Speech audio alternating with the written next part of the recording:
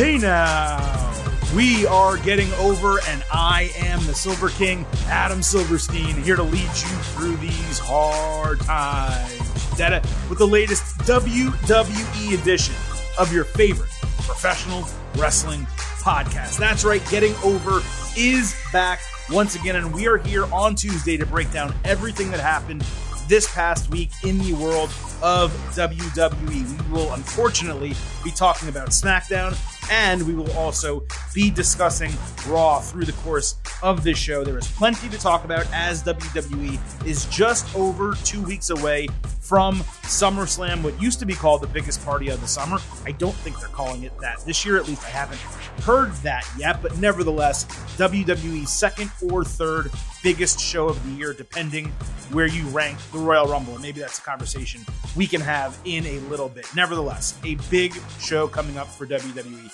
Plenty happening on at least one of the two shows, and a ton for us to talk about on this episode of the Getting Over Wrestling podcast. But I would be remiss if I began any episode of this show without reminding you all that Getting Over is all about Defy. So it is long past time. You folks need to stop making me remind you. Stop being marks for yourselves and go back to being a mark for me. Go over to Apple Podcasts and Spotify. Open up the app, find the Getting Over Wrestling podcast. Most of you are listening to us on those apps right now. Hit that 5-star button on Apple. Also leave a review. Let everyone know how much you love the show, why you listen to the podcast. Those ratings, those reviews are super helpful for us. They boost us up in rankings, get us more listeners, all things we want here in the world of Getting Over. And of course, every time there's a new 5-star review left, we will read it live right here on the show. The good news is we've gotten some new 5-star ratings recently, and I definitely appreciate those, but no more reviews since the last time I read one. So we need a couple more reviews. We will read them here on the show. As always, also, please do not forget to follow us on Twitter at Getting Overcast. We talk about wrestling all week. Whenever new episodes drop, you will find out first at Getting Overcast on Twitter. Now I'm going to welcome in our co-host, as always, Vintage Chris Vanini. And Chris, I'm going to welcome you in by saying this. There are some weeks, by the time SmackDown ends Friday night, I'm sitting there and thinking to myself, man, I wish we didn't tape the podcast on Tuesday, because it sometimes is really tough to wait, 3-4 days to talk about what happened on what is now WWE's A Show, the signature program, SmackDown on network television, of course, Fox, every week. But this Friday, I did not feel that way. And you may be saying to yourself, well, why, Silver King? Let me tell you, Getting Overheads, because Friday night, we got, unequivocally, the worst SmackDown of 2022 and one of the worst WWE TV episodes of any type that I've maybe ever seen. And this is an episode that had Roman Reigns return for the first time in a month. 2 matches on SmackDown this Friday did not happen at all, including an exciting main event that was promoted all day and all show. Please listen to what I'm about to say, because this is not an exaggeration. There were 5 matches on SmackDown. They totaled 12 minutes and 46 seconds of match time. We got 9 minutes and 24 seconds of live wrestling on television. Less than 10 minutes of wrestling in a 2-hour wrestling show. That's the length of what one match should be on TV, as we saw Monday night on Raw. We did not get a promoted main event that had very high stakes. Reigns did absolutely nothing in his appearance. They beat around the bush about a women's championship match that they just chose to announce after the show was off the air, as opposed to during the show. There was almost nothing redeemable about SmackDown on Friday night. And I'm glad that we're taping this on Tuesday and not Friday, because I think I'd be screaming into the microphone to the emotion and anger that I had wasting 2 hours of my life watching SmackDown this past Friday. And even here, I wish I could just rant for an hour about everything that was wrong with this SmackDown at the top of this show. But we need content for the good, the bad, and the ugly, so I can't exactly do that. Chris, I know you didn't watch it live. but when you got to see it, could you fathom or believe the product for 2 hours that WWE gave us on SmackDown? Well, I was letting you go for a minute there. I wanted to go back real quick. You mentioned SummerSlam no longer the biggest party of the summer. I got to say, it's not. We're not cool for the summer here in Texas either. If you remember that, was it Demi Lovato did the theme song that one year or something like that? Cool for the summer. They hit it over and over and over again. It's 100 degrees every single day in Texas right now, and it may be the hottest summer we've ever had, and it's driving me crazy. And so, when it comes to, I may just be kind of out of my mind in general, but when it comes to watching wrestling or watching the last 2 episodes of WWE television, I was just kind of confused and baffled by a lot of it. I didn't watch SmackDown live because SmackDown is no longer a show that you need to watch live. It's not any good. And so Adam does it because he wants to live tweet it for all the grateful Getting Overheads who follow the account. And you ranted quite a bit on the Twitter account, and I was like, I don't know if I want to watch this SmackDown. I kind of want to. I try not to do that. I don't want to turn people off and have them think like our account or our show is just ranting on WWE, which is what every show does. We literally look for the great, the good, the bad, and the ugly and everything in WWE, AEW, whatever. But you got to call it like you see it sometimes. And I mean, we call it like we see it all the time. But you, even on Twitter, like you just got to be honest with what is in front of you. And I was watching that show, and it literally got worse and worse as it went on. And so I ended up watching. I didn't watch the whole episode back. I watched all the YouTube clips, and that included essentially all the wrestling on the show. They're like, I mean, the clips must have been 30 seconds each. I don't know. They're like 3 minutes to 4 minutes each. And based on what I saw in there, that included almost all of the wrestling on the entire show. So that was not good. We'll get into more of the details later. And then Raw happens, and I was just generally bored by the whole thing. The lack of star power at the top has been an issue all year, whether it's people not being there or whether it's injuries. And we're now a little more than 2 weeks out from SummerSlam, and I'm just like absolutely not feeling it right now at the moment. And a rough weekend of WWE television, in my opinion. Well, let me first say that I'm very dismayed that you're not matching my energy with the SmackDown criticism. Okay, I mean, the heat. It might be the heat. I almost wish that you had sat through the 2 hours of SmackDown to understand like how debilitating it was for my mental health to watch that and say, this is something I do every week. I watch this show. And so, look, when SmackDown is bad, it's bad. We call out, we say what's bad, we say what's ugly. And there's usually a couple good things on the show. There's a good wrestling match or two. There's a storyline that interests us. A couple weeks ago, there was the debut of Maximum Male Models, which completely threw me by surprise, how much I liked it and all this type of stuff. But I sat and watched this show on Friday, and I couldn't fathom who put this together and thought, this is compelling television. This is going to keep people watching. And I know that SmackDown on Fox on a non-holiday week, it's going to do 2 million no matter what. Like, I just know they know it at this point. But man, they have even when there's been bad SmackDowns, they've been so much better than this.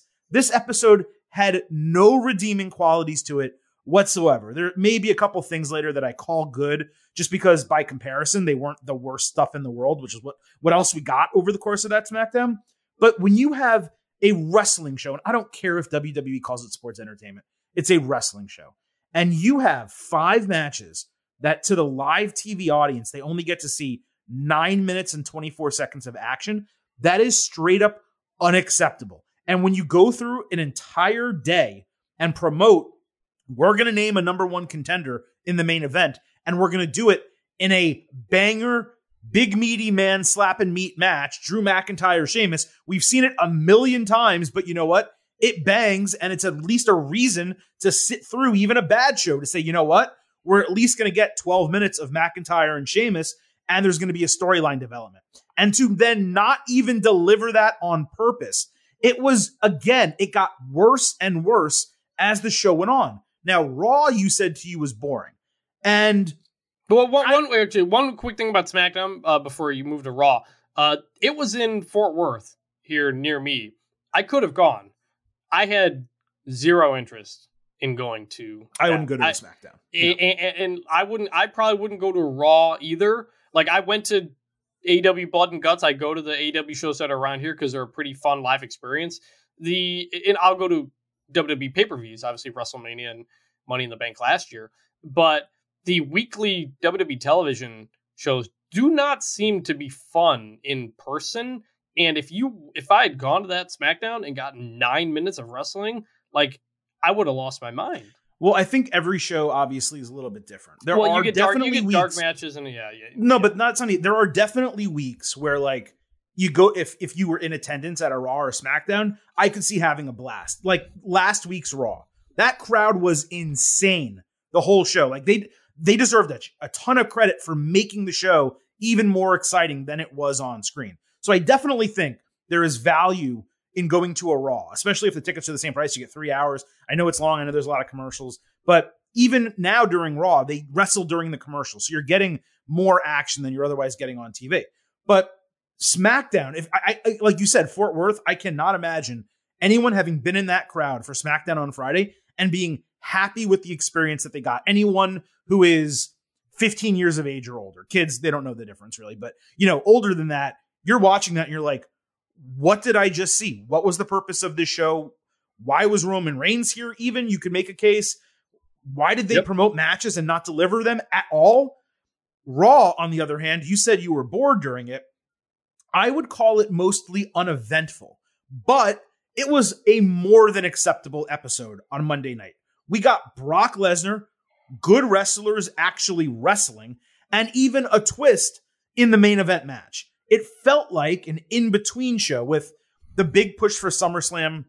I don't know if it's going to start this Friday or if it's going to begin next week, but compared to SmackDown, Raw was written by Shakespeare.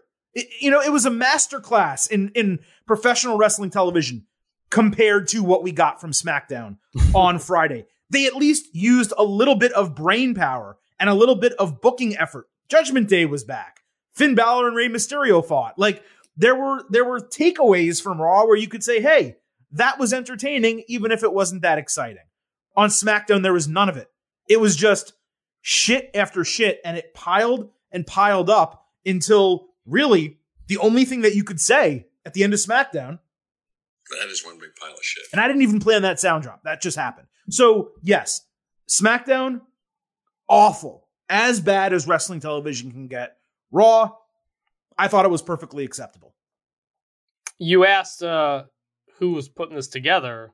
The person putting this together is the person who's currently under investigation for a lot more hush money payments, which we'll get into here in a minute. So I don't know if that's playing any role in everything, but it remains to be a strange thing floating over all of it. Well, I do think it might have, because there was a report that came out from PW Insider that Vince McMahon arrived at the arena in Fort Worth for SmackDown later than usual, and that the booking of SmackDown on Friday was 100% Vince McMahon, quote unquote. Now, I know what you're saying to yourself.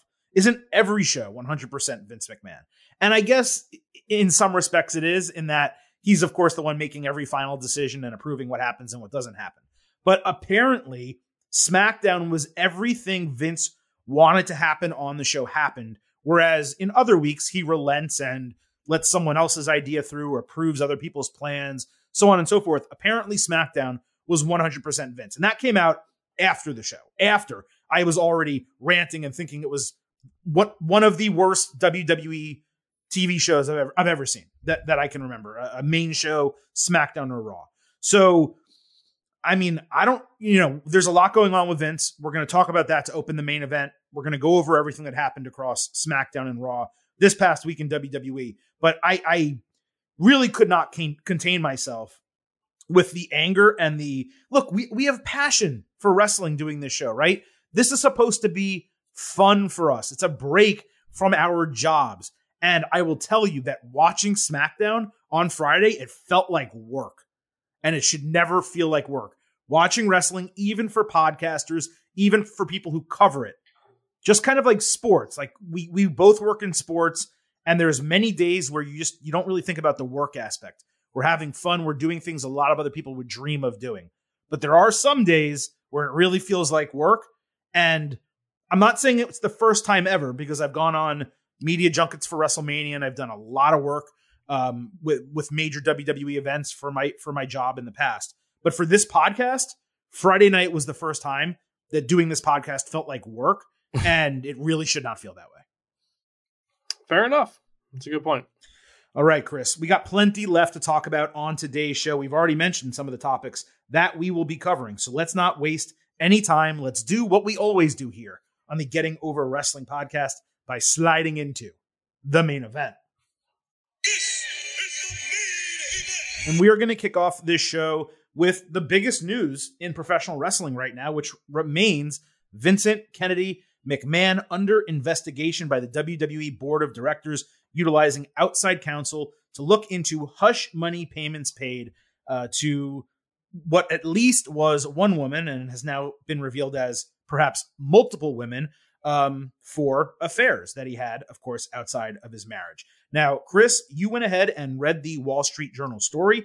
You broke down the need to know information from the second kind of release of documents or release of information coming from the Wall Street Journal reporting on this incident. So why don't you go ahead, take the mic here and break down what everyone needs to know, and we'll discuss it kind of on the back end coming out of this Wall Street Journal story from last week. Yeah, so to probably nobody's surprise, turns out there was more to the Vince McMahon story than one single hush money payment to a former paralegal with the company. The Wall Street Journal reported last week at least 3 more hush money settlement payments from Vince McMahon to former employees, totaling more than $9 million on top of the previous $3 million report. Among them, most notably, now quoting from the story here, a $7.5 million pact with a former wrestler who alleged that Mr. McMahon coerced her into giving him oral sex and then demoted her and ultimately declined to renew her contract in 2005 after she resisted further sexual encounters. According to people familiar with the matter, the wrestler and her attorney approached Mr. McMahon in 2018 and negotiated the payment in return for her silence, the people said. There was also a $1 million settlement in 2008 from a contractor who alleged that Vince sent her unsolicited nude photos and sexually harassed her. There was also a 2006 agreement for $1 million with a former manager who had been with the company for 10 years, and Vince initiated a sexual relationship with her. The story added that it couldn't determine whether the board probe includes these other non-disclosure agreements or how far back the investigation will go. And the reporters also said on Busted Open Radio that you can probably expect more of this to come, because as they do more reporting on it, more people feel more comfortable coming out and talking to them about it. So this definitely is not the end of it. There's also a $1.5 million settlement in 2012 with an employee who made misconduct claims against John Laurinaitis. To me, this completely changes the way everybody talked about the first story. Absolutely. Yep. The first story, WWE claimed, by the way, coming from the WWE side, that the first one was a consensual relationship. This is now reporting allegations of coercion, of retaliation, of sexual harassment. This is the real serious stuff. And frankly, it being portrayed as infidelity and misconduct in headlines and stuff like that, I think just kind of underplays how big of a deal this is and how this needs to be framed in a much more serious tone. And again, it's there's probably going to be more of this. The Wall Street Journal said that they're working on more. So that's what was in the latest story. And I like I said, I think it completely changes the tone and the framing of kind of how we look at what's going on here.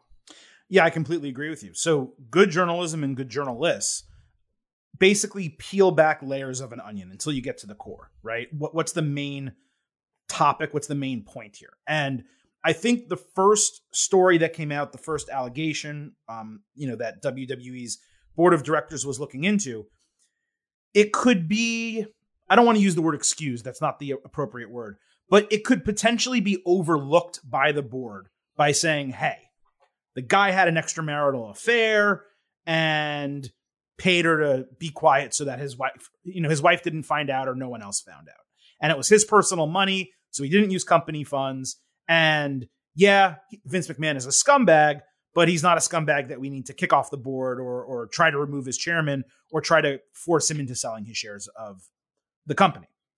That is very much the mindset I think that people took out of that first report. And it's something that we shared here on the show. We said, we don't really think this is enough for Vince McMahon to be pushed out of WWE for all the reasons stated, most notably that he controls the vast majority of voting stock in the company. You specifically said that at least that first story did not include allegations of coercion. Exactly. In this one. This one does. This completely changes the game. This, not just the fact that it's coercion, that it is someone, was fired when they refused to continue to have a sexual relationship with him that they were coerced into, but also the fact, and an employee is an employee. Don't get me wrong. Whether it's someone in the office, whether it's a wrestler, both people are equally important. But the fact that it was not just an office employee that he was doing this with, but talent and people that were contracted to work for WWE, that plus the coercion aspect creates such a cloud over Vince McMahon where you say to yourself, how could this person be allowed to continue operating in any aspect of the company? Number one, he now has legal concerns to deal with beyond his status in WWE. But when it comes to WWE, which is what we're primarily talking about here, how can you take someone who has one allegation, at least for now, likely to come multiple allegations, just seeing and kind of assuming and guessing how this is going to play out, about coercing talent and then punitively penalizing them for refusal to either start or continue these things? How can you allow that person to be around talent? You can't. Just like you can't allow him to be around front office employees. Again, there may have been, if it was only the first report, a way for WWE to squeak and kind of weasel and twist and turn its way around it, where maybe Vince is no longer chairman, but he retains his voting stock and he leads creative, but he's no longer the public face of WWE. This, there's no way that I can fathom if this is proven out to be accurate, which if you're talking about multiple documents and multiple people, and again, this is just the second layer of the onion to be peeled, I see no possible way this person is able to retain their role as lead of creative, working with talent multiple times a week, not to mention that person's role as chairman and CEO of the company. So this to me was 10 times more damning than the initial report, which on its own was despicable and disgusting. I just didn't think that first report would lead to change. This one, if this continues to prove out into, these allegations being accurate and further layers of the onion being peeled, I think this is completely unsustainable for Vince McMahon. And I think it's only a matter of time before he's completely out of creative, out of his chairman role. He may maintain his stock, but sponsors, networks, people are going to put pressure on WWE because this is not being reported by the Wrestling Observer newsletter and Fightful and the Getting Over Wrestling podcast. This is being reported by the Wall Street Journal. It probably soon will be reported and dove into in greater detail by perhaps the New York Times and the Washington Post. This is major media. This does not get swept under the rug. WWE is a publicly traded company. Shit's about to go down. Yeah, this, when you've got coercion, you've got retaliation, you've got people not getting their contracts retaliation renewed. That's the word I was looking for. This is all that stuff that happened in Me Too back in the day. All the power dynamics here of using sex or forcing sex or coercing to sex to create power over somebody and then retaliating against them in various ways. That is obviously a huge, huge problem. And I don't know how you can leave somebody in charge, even of creative at that point, especially when you said it's involving talent. This is still in his current role, even stepping away from CEO or chairman, he is directly determining what happens with talent. And as for if anything can happen, like we said, the family still has controlling shares. The Wall Street Journal story itself said it's not clear that they can actually get out of it or anything. It's only going to happen if Vince or people around him believe that him stepping away would be beneficial to the company. We have not seen any comments or much reaction from sponsors, from partners yet. Denise from Final Four Wrestling Observer reported that the Netflix series on Vince has been pulled. That's the only report I've seen of that. So there's still not much going on yet. And until something does, I don't know if anything will happen with Vince. But you've noticed that he's not coming out on TV anymore, which was ridiculous in the first place. It was absurd, yeah. And so I don't really know where this goes next in terms of Vince, other than kind of waiting for more shoes to drop here. It's a ridiculous situation, and I think everybody involved would probably agree that it would be best to go. Also, the filing to the shareholders says that it is basically materially important that Vince McMahon stay with the company. That if he was no longer with the company, that the company would be damaged. The quote is, "The success of WWE hinges on McMahon standing as its leader." Yes. Which I can't believe they put into an investor report. That to me is unfathomable. They're saying, how old is Vince now? 76? I'm Googling it while we talk here. They're saying that to their investors, and I don't know who approved this. WWE is saying to its investors, our company's success hinges on a 76-year-old man leading us.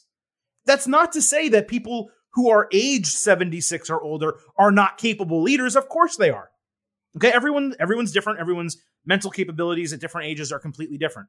But what it's saying is that someone who is 76 years old, who is much closer to the end of their life than they are even the middle of their life at this point, someone that age, without him, you pull that pin, this company falls apart. Why would you ever include that in investor material? That is the most nonsensical thing. You want to talk about like unforced errors? We talked about Nick Khan booking Money in the Bank on UFC Saturday in Las Vegas at a stadium on the same night. Complete unforced error for WWE. This is another unforced error for WWE. Now, does what's printed in their materials actually matter?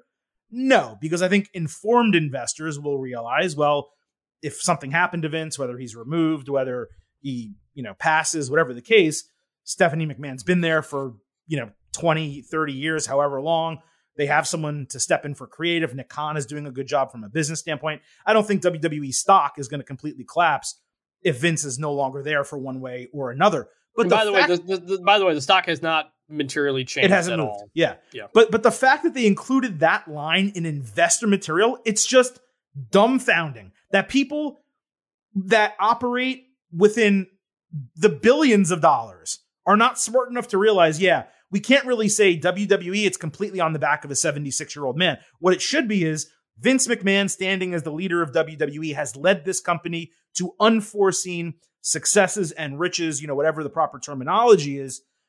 Vince will remain in that role because he's the best person suited for the job. However, we have this person, and this person who also contribute significantly to the day-to-day operations of WWE. You lay out basically all the other people that contribute to the success of the company, and you don't just say it's all this one guy, which again is just absurd for investors to say that. It's one thing if you want to say it from a PR standpoint publicly to journalists, where you say, WWE, Vince runs the whole ship, but not for investors. That is very dumb.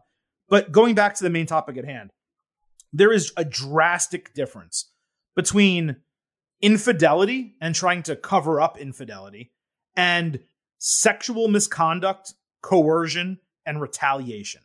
That is what this second Wall Street Journal story lays out. And that is what is going to create a massive problem. Again, the biggest issue that WWE is likely facing, because I think we probably all agree, chances are all these allegations and all these documents that have been uncovered are going to prove out to be accurate and real, right? So the question is, what the hell does WWE do here? The board probably has no power to remove him, which means it's going to come down to investors, sponsors, and those that WWE has rights agreements with to put the pressure on. My guess in how it plays out is Vince feels the pressure. He has to step down as chairman and CEO. He retains his voting rights and he kind of fades into the background. But that is what you would say for like 99% of people. Vince McMahon is different. Vince McMahon is the guy who, in the face of these allegations, just strolls out onto his television, gets cheered, and according to Fightful, walks back in through gorilla position after that first SmackDown and screams, "Fuck them," as if to say, like Logan Roy, screw what the press and the media and all the haters think, the people love me.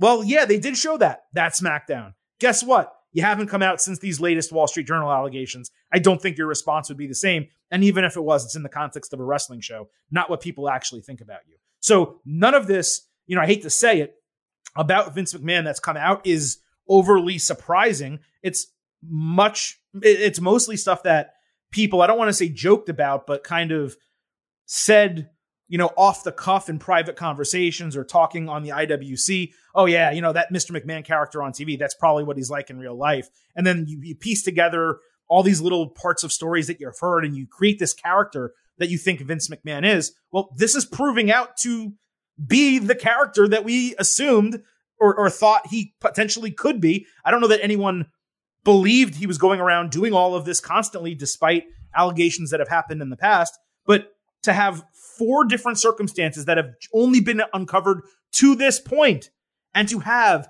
these very clear allegations of misconduct, coercion, retaliation. I don't think there's any assault allegations, but still, those other 3 are very important. To have all of this and all the pressure coming down on Vince McMahon at age 76, given the tone and tenor of the country right now, and as it has been the last few years, I just do not think it is sustainable, nor do I think it should be sustainable for him to remain in his role, doing the job he's doing, not just as chairman and CEO, but even perhaps more directly, working day-to-day, person-to-person, face-to-face with talent. That is not a position that this man should be in any longer. To your point about the character, I mean, let's not forget the arguably the greatest WrestleMania of all time, WrestleMania 17, was one of the main stories of that show was about Vince McMahon having a relationship with talent while his wife was in a coma. It's seeing a lot of that character stuff play out in real life later on is incredibly troubling and disgusting and problematic. And I don't know. I don't know where it goes. It's so interesting how WWE spent so long trying to get to that mainstream level, and it did. And now there has not been a ton of, I don't think, mainstream scrutiny on this story. I'm not sure. This isn't as serious as Chris Benoit or something like that, where wrestlers did get pulled on to cable news shows all the time to talk about it. But even it's just kind of been presented as the board is doing the investigation and we'll see what happens. But meanwhile, it's only coming out because the Wall Street Journal is doing the actual reporting here. Well, let's not forget what's also going on in the country right now, where there's a lot of news that is allowing this to stay on page 2. And yes, that is not, this should be covered more extensively in massive national media, in mainstream media, I guess. I hate using that term, but it should be covered more. And the first report, they did have people on. I think Dave Meltzer even went on like CNN to discuss it, right? But the second report has largely been met with quiet outside of social media. And that really should not be the case. But, candidly, when you put it in the perspective of everything else that's going on in this country right now, and it's still WWE, which despite it being mainstream, it's still not as mainstream as like the NFL, right? Or major sports or politics or a lot of these other things that are happening. It is unfortunately a page 2 story that's not getting a lot of attention. So really at this point, these stories are going to keep coming out. I would expect further reporting on this before we get any type of announcement or decision from the board of directors. But I also don't know what the special board / WWE board of directors can actually do. We don't have their guidelines in our hands. We don't know whether they can remove him ceremoniously from a title, even if he remains in control of the organization. I think Vince McMahon stepping down from chairman and CEO makes it, especially with the second report coming out, even less likely that he assumes that position again. I don't know. They'd have to clear him of everything in order for that to happen. I don't think that's going to go down. And if WWE does try to sweep this under the rug and clear him, then I wouldn't be surprised if many of the women who have signed these NDAs come out publicly and then push the pressure on WWE to literally oust him. Otherwise, there's just going to be massive groups of people who I would hope refuse to watch the show or protest at least against the sponsors or the media partners. There's so many different ways this can go. The truth is we just don't exactly know how it's going to shake out. And it actually is a little bit too soon to say. But again, the number one takeaway I have coming out of all of this is the first report was damning. The second report was damaging. And because of the contents of this second report, again, assuming they all prove out to be accurate, I just don't see how Vince McMahon can remain in his role leading creative in person, day to day at these shows. It's unsustainable. Agreed. And, the point of this conversation is not to then extrapolate that to say, well, what does that mean for WWE creative? Is stuff about to get better? That's a conversation we can have for another day if a change is made. At this point, though, it's really about what does WWE do and how do they do it? Yes. And remember, it's not like the WWE announced that they were doing this investigation. We only know any of this because of the reporting of the Wall Street Journal, to go back to my comment about mainstream coverage. So they've done a great job. It sounds like there's more likely coming. They're working on it. So we'll see.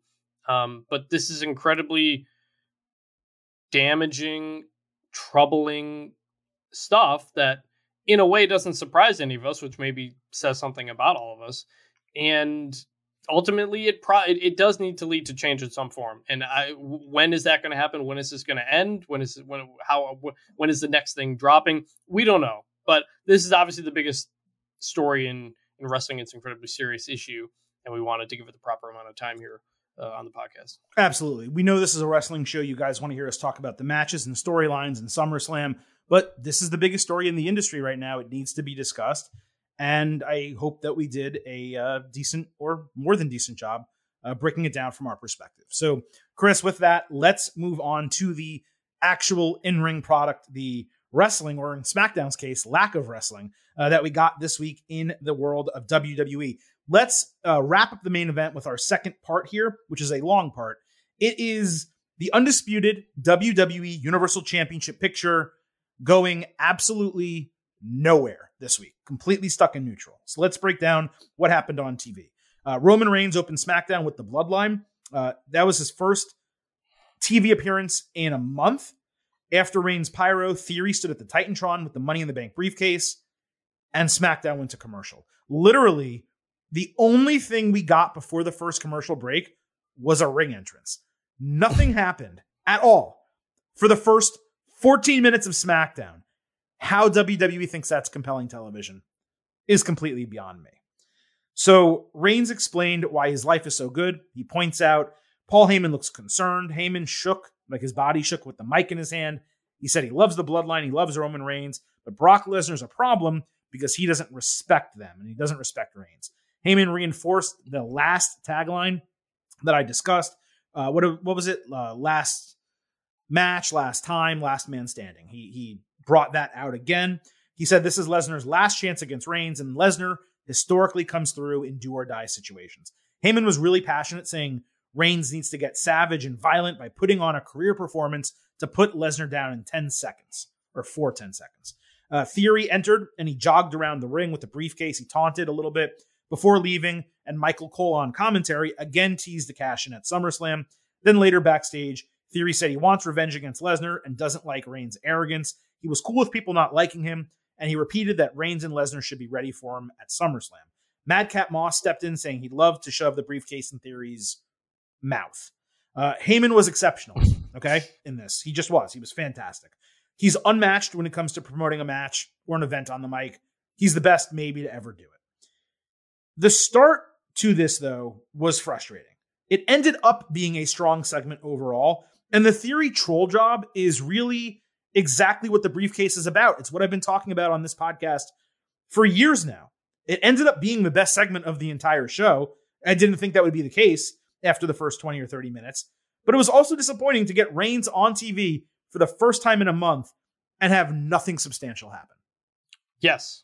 Every time he shows up, the rare times he shows up, I always just think, man, like, I miss this dude.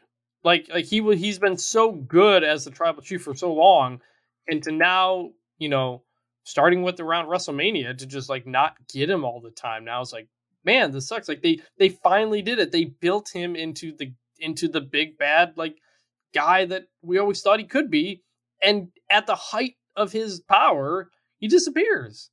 And so like every time he shows up, I'm like, oh, it's cool to see him. But then like you're waiting for something, and there was a sign behind Roman Reigns during his promo. Yeah. It said no Roman match tonight again.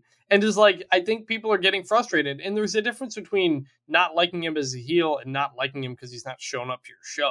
Like, that's disappointing people. That's going to make people not want to go to your show. So that was a mix of whatever. I do like Theory being around Roman and Brock because, I don't think he's going to cash in at SummerSlam. I don't think he's going to win the belt anytime soon here. I don't even know if he's going to be the guy. I don't think he's going to be the guy to take it off Roman. No. But the point of the Money in the Bank briefcase is to elevate somebody. And putting him around Roman Reigns and Brock Lesnar constantly is a good way to elevate him in the eyes of fans. You don't need to have him wrestle. You don't need to have him get beat up. You don't even have to do anything. Just he's in their presence. That's a rub, essentially. He's just around them. They're thinking about him and that type of thing. I thought his promo work on top of that stage on the ramp there it looked good. He delivered it well. He's really solid on the mic. He's not amazing, but like he talks with a confidence that he feels like he deserves to be there, which is good to see. So that was great. Did we get into the Brock stuff? Like kind of his whole promo. No, I just talked about SmackDown. I go in order. SmackDown, then Raw. Yeah, so look, I'm just continuing the rest of my Theory part here, but like I liked what I saw from Theory over these two episodes. Yeah, well, Theory he's 24 years old. Like, and people really forget this. Now, is he being pushed really hard? Is he being pushed a little bit down our throats? Sure.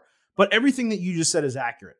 They're putting him alongside Roman Reigns, Brock Lesnar, and Paul Heyman. And this is how you kind of start to develop getting someone over. What did WWE do with Randy Orton? They had him be the legend killer. They had him annoy and work with many of the people in the company who were the most over and the biggest stars. What did they do with John Cena? A little bit different, obviously. But he came out, he slapped Kurt Angle across the face.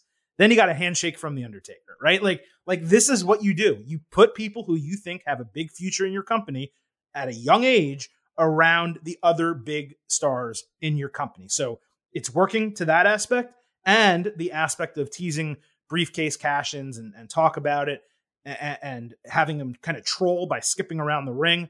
That is all really positive stuff. And it was a good use of Theory. And like I said, to me, this was the best segment of the entire show. I had no idea that would be the case at the time, but it was the best thing we got because we got a great Paul Heyman promo.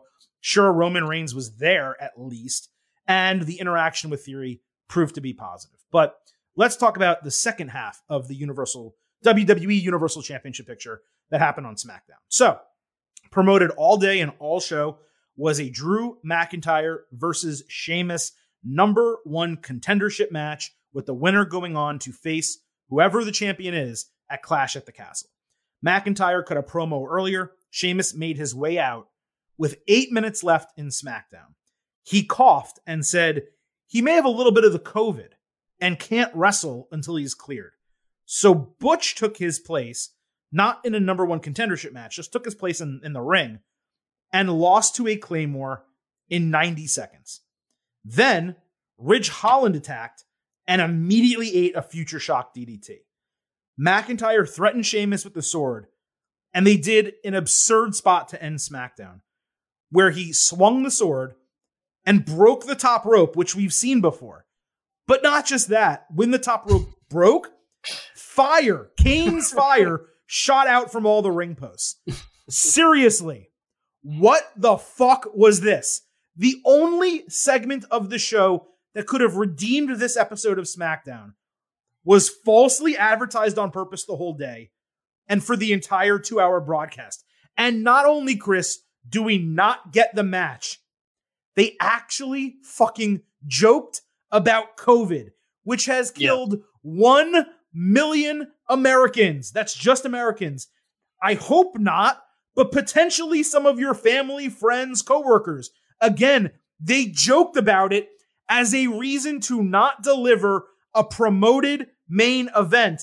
And even if you kayfabe it completely, Sheamus is out there coughing, claiming that he has COVID, yet is around his people and Drew McIntyre, not to mention the referee and fans. And then on top of this, you give Butch a match where you can at least accomplish something by letting him fight Drew 6 or 7 minutes, have a good match, make Butch look a little strong. Instead, you beat him in 90 seconds and make him look like a total joke. Former NXT UK champion, an incredible technical wrestler, a young guy in his own right who has already put on pretty decent matches on SmackDown. 90 seconds against Drew McIntyre in the main event. This was pathetic. And then, Chris, and I'll finally stop after this, on top of that, you do an insulting spot with the top rope breaking because of the Claymore. It's one thing to have this guy carry a sword. It's another thing to have him break the top rope. But fire shooting out of the ring post? Come the fuck on. What is this, a cartoon? What are we doing here? This was so bad and so insulting to the audience that I could not stand watching SmackDown. I'm so angry. I'm not even giving a sound drop. No 0.0 or I hate this crap or none of that. That is how bad this was. It was insulting on every possible level. You pretty much hit every point there. I mean, the joking about COVID was insane, especially considering how the company largely handled things very seriously, except for maybe in the early days when we didn't really know. I was stunned by that line. Not surprisingly, they didn't put it on the YouTube channel.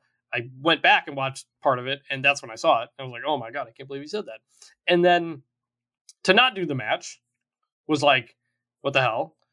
And then to end it with the sword spot that you already did at WrestleMania, and now you're adding fire to it, just like, it makes no sense. Like, it's completely nonsensical. How does I know you want to be a company guy or whatever, but like, how does Drew McIntyre be told that, hey, you're going to have you slash the ring and then fire is going to come out? Like, what in the world? Like, during the pandemic Thunderdome era, Drew McIntyre was so cool. They like nailed everything about him that we liked the first time around that rose him up to become champion. Absolutely. And ever since he lost that title, they've had no clue what to do with him. And they've tried to kind of turn him into a cartoon character. They've added the sword, they've added the fire on the entrance. They sometimes gave him a kilt. And then you get this, you get the big D stuff. Now you get this, and it's just like, who is this guy? Like, I've completely lost track of who Drew McIntyre is as a character. Now we're just adding bells and whistles around him. And if you're going to send him into a championship match at Clash of the Castle, look, it's in the UK. He's going to get an amazing reaction no matter what. Yes. But, like, go back to what we loved about Drew McIntyre the first time. Like he's a guy I think should beat Roman for the title at this show, but not in this current form with fire and swords and all this nonsense. That's the thing. It's like they're almost ruining his credibility for what? Like it'd be one thing, they had Braun Strowman tip over cars for, however many weeks on end, right? They came out with a toy of Braun Strowman tipping over cars, right? And so at least there was a reason for it. You're not doing that here. You're not selling video games. This isn't part of his entrance because he's not going to consistently break ropes. Like, it's the strangest thing. On one hand, they do book McIntyre very well. He doesn't lose. He looks strong. He gets good time on the mic. But when he's not around the title, and this is WWE's problem with most of its performers, he's aimless. And it seems like they keep ratcheting up the bullshit, the stuff that surrounds him that actively makes him less interesting and less believable and less serious as a contender. You have a guy who can stand toe-to-toe with Roman Reigns in the ring. I'm talking about wrestling, promo, physically. He's a giant, in a wrestling sense. He stands next to Reigns, and you say to yourself, here are two guys cut from the same cloth. This could very well be, if WWE is serious about this being the last match ever between Brock Lesnar and Roman Reigns, which let's hope it is, this is a guy who could be the next guy to step in and be Roman Reigns' forever opponent. Him and Seth Rollins, they're ready-made for it. But Drew and Reigns, they stand across from each other. What was it, Survivor Series last year where they fought? Or was it 2 years ago? I don't remember. Yeah. But they stood across from each other. And what did you say to yourself? You said, holy shit. I want to see this match. It's going to be a banger. And when they do this in the main event of Clash at the Castle, it's going to be, holy shit, this is going to be a banger. And the crowd is going to be super excited for it. However, if they keep going down this path and have Drew do the comedy shit, if what's next? He's going to bring out bagpipes. He's going to put his kilt back on. He's going to start talking with an even greater accent. Like, where is this going to go? Because right now it continues to head in the wrong direction. What he should be doing ahead of his return to the main event is shedding some of this stuff. You want him to carry the sword? Fine, he can carry the sword. He doesn't swing it anymore. It's just an accessory. It's with him. He starts wearing that leather jacket again and the black clothes and the street gear that you and I talked about during the pandemic era, during the Performance Center Thunderdome shit, where he comes out and he's this cool looking dude who's serious and he's ready to take Roman Reigns down for the title because no one else can do it. Instead, we have a cartoon character, and it's very, very off-putting and disappointing. Yep, totally agree. All right, and moving on to the third part of this, let's go to Raw, which you mentioned earlier. It opened with a fairly heavily edited clip of Reigns from SmackDown with strangely inserted cheers and boos, both in the same video, which was odd. And then Brock Lesnar entered. They screwed up his pyro. Lesnar said, pigs get fat and hogs get slaughtered, so he's going to slaughter Roman Reigns just like the hogs on his farm. Heyman came out and said, Lesnar may be the betting favorite because he's out for revenge, but Reigns is willing to do anything to retain his titles, including, I think I got this right, pulling Lesnar's heart out of his ass. I think that's what Heyman said. It was very odd. Theory then came out. He stood on the Mean Gene stage. He repeated what he said on SmackDown. Lesnar offered to fight him. Theory got angry over what Lesnar did to him at Elimination Chamber. And then WWE. And this is where I thought, Chris, that Raw was going to be just like SmackDown. It got better. But in this moment, I'm like, oh my God, WWE, they haven't fallen off a cliff. They've pushed the entire creative department off a cliff because they showed a highlight from Elimination Chamber, which was a great highlight of Lesnar doing the F5 to Theory off the top of the pod from Elimination Chamber and him landing on the steel grate. They showed it 3 different times. All 3 times they showed it. Once Theory got thrown off the pod and was like falling down, they cut the screen to black. All 3 times. And they did this because Theory landed safely. Like if you go back and watch Elimination Chamber, you watch the spot, look it up on YouTube or social media, whatever, Theory kind of lands on his feet because obviously you don't want someone being thrown off a pod landing on a steel grate directly on their face and body. That would hurt. And wrestling, you're supposed to take care of your body. So Theory landed safely. And because of that, WWE cut the clip and didn't want to show you a guy landing safely. If you're going to do that, you only show him throwing him off the top. You don't go to black. You just don't air the remainder of the clip. Instead, you're going to black as if it was the finish of a match the day after a pay-per-view. That's what WWE normally uses that for, to make you go back to Peacock and watch the show. So I'm watching this and I'm just like, this is horribly edited and produced. Then Alpha Academy shows up at ringside. Otis gets in the ring. Chad Gable tried and failed, actually, to take out Lesnar's knee. Lesnar destroys both of them. Then this whole thing gets really good. Lesnar delivers powerful steel steps, shots to the face, to Gable and Otis. Gable flipped his entire body around 2 times when taking them. Then Lesnar beat both of their asses with a chair. He threw Gable into a cameraman with a toss belly-to-belly suplex outside. And then he F5'd Otis into the announce table to a huge pop. So Heyman was strangely the low part of this. Heyman and WWE production, which are the 2 things that you can usually count on. They were the negatives here. Heyman's promo was odd. The unnatural highlight took me out of it. But Lesnar, he was absolutely incredible. Gable, top tier selling. The spot with Otis was super impressive. And it was cool that Alpha Academy got to work with him, even if it was brief. This was a really hot start to Raw. And more importantly than anything else, Chris, it was a complete tonal shift from SmackDown in the best possible way. It was honestly like night and day. Plus, any episode of wrestling television that you begin with Brock Lesnar and Otis together, you know that's going to work. Big meaty man slapping me. So I thought it was an entertaining start to Raw, albeit with some issues.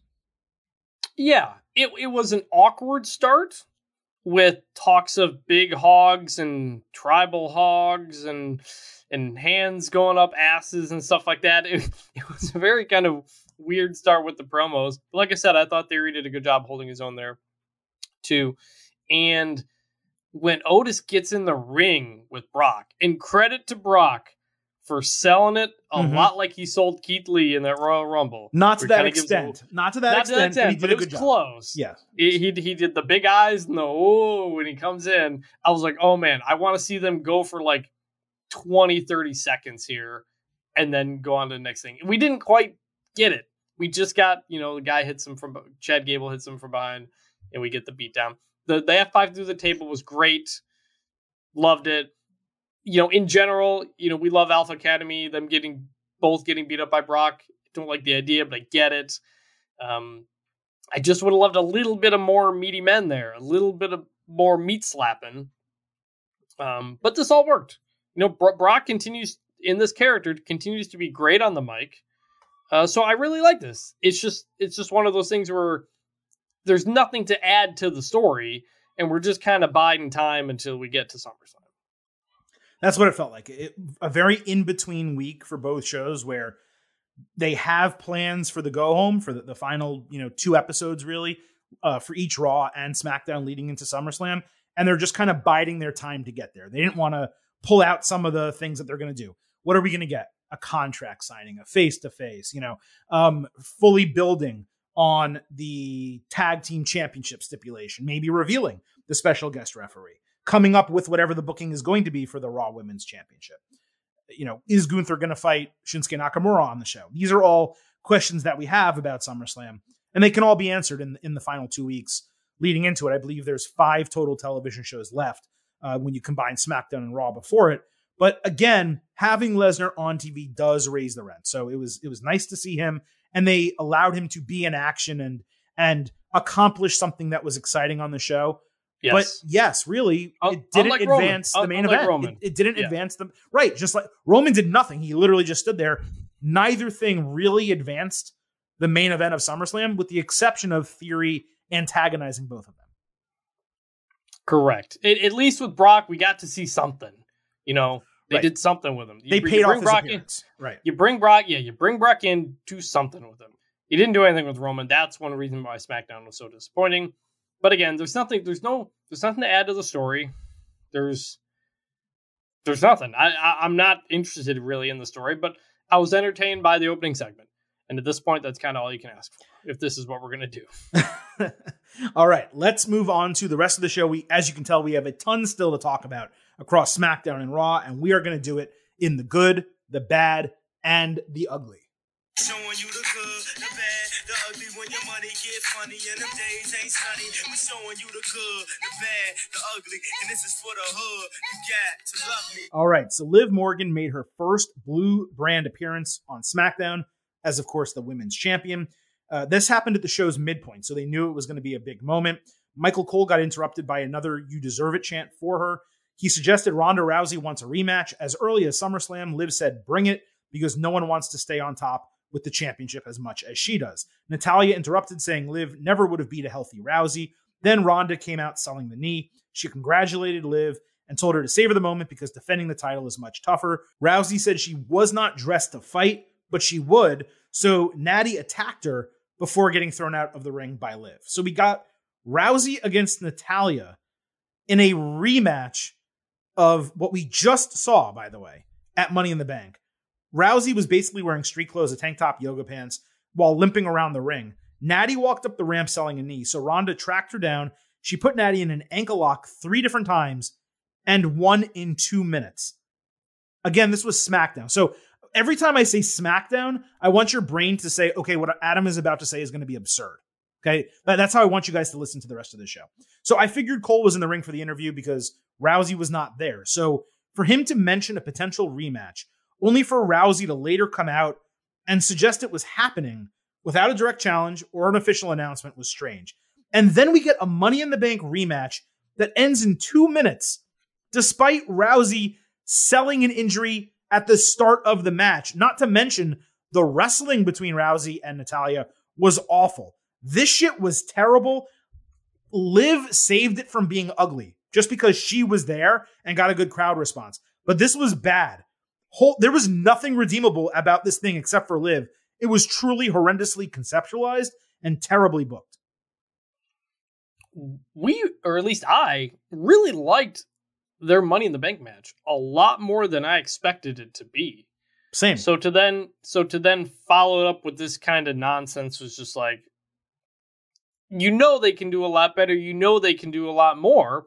It's just WWE not giving them anymore and them having to cram so much into 3 minutes where they're going outside the ring and doing all this crazy stuff. So, you know, you wanted to get back to Ronda, Liv, sure.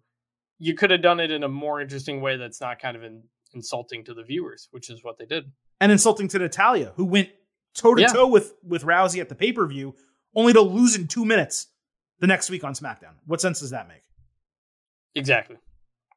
On Raw, Becky Lynch cut a promo on the announce table saying the way Liv won the title is like winning the lottery, but she works her ass off every week for a paycheck. She was incensed at Carmella getting a rematch for the title, despite the fact that Becky claimed she earned one by beating Asuka in what was not a number 1 contenders match, but certainly seemed like one. Then she demanded a title match at SummerSlam against the winner. So there was an announced Raw Women's Championship match, Bianca Belair against Carmella. Belair cleanly caught Mella flying at like her waist, which was incredibly impressive. She put her into a cool vertical suplex. Mella did botch a couple sell jobs, but she got her knees up on a standing moonsault with a heel kick for a near fall. She stopped the KOD, hooking her arms first on the ropes and then her feet to the top rope, which was pretty inventive. Then she countered the KOD into an X Factor, which was probably one of the best KOD counters we've gotten to this point. Yeah. Belair ran Mella into the ring post with the referee counting. Mella slipped inside, and Lynch distracted Belair at ringside, who was dumb enough to ignore the count and instead argue with Becky. Mella then won via countout in 13 minutes. She taunted Bianca after the bell, only E to KOD to end the segment. Everything about this was going perfectly fine until the finish, which was absurd.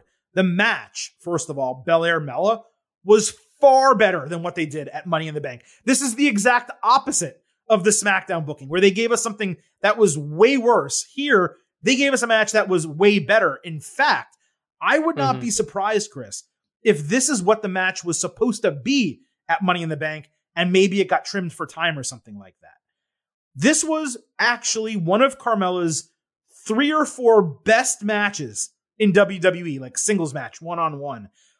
And instead of allowing all of that to transpire with Belair just easily winning and retaining the title, they made Bianca look like a dumbass babyface, which was nonsensical also, given Becky demanded a title match against the winner.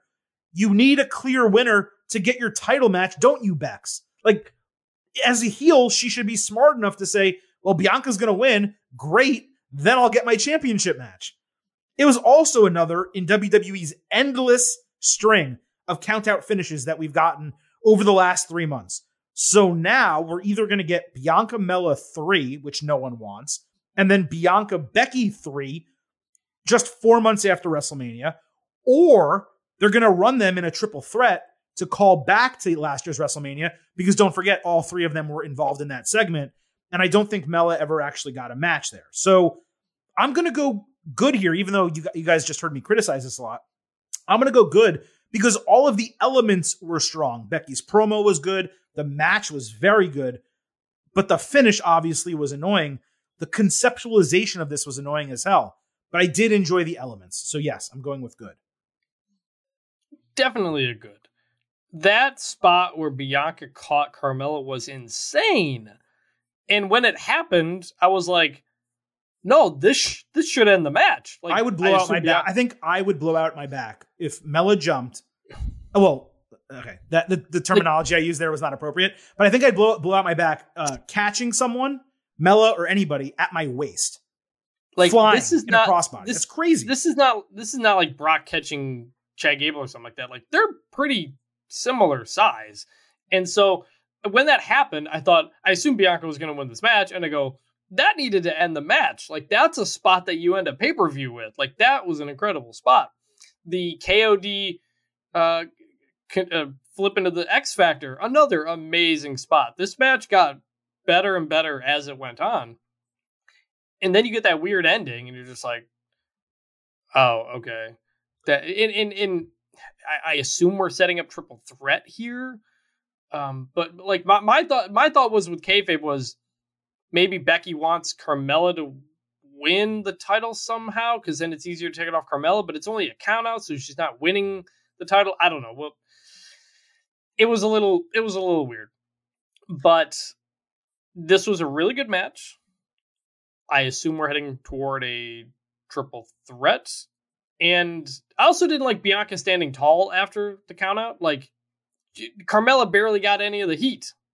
Becky barely got any of the heat. We're going off the air to the next thing with Bianca standing tall and her music playing. Like, right. You lost all the heat from the heel move already. So that was kind of frustrating. But overall, definitely a good segment. It's just tough because, like, you know, WWE, to their credit, they planned to separate Becky Lynch from the Raw Women's Championship, right? The goal was to have Bianca Belair fight Naomi and Rhea Ripley. And neither of those matches happened during this gap of time between WrestleMania and SummerSlam. And if they gave us a 4-month gap and reestablished Becky and had her be the title challenger at SummerSlam, of course, the idea of with Bianca beating her again, I would have been totally fine with that. It is repetitive, but it's a big money match, and their first match was so freaking good. Technically, their second match was so freaking good that obviously I could watch it again. I'm not going to complain about that happening at SummerSlam. At the same time, though, she hasn't been removed from the title picture because Naomi walked out and because Rhea Ripley got injured, and we'll talk about it in a moment, maybe even worse than an injury, which to my great dismay.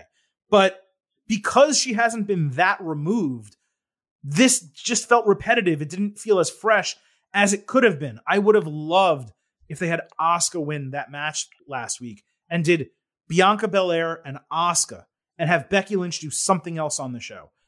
Or if they elevated Alexa Bliss in this position to replace Rhea Ripley. The Ripley match was going to happen, obviously, at Money in the Bank.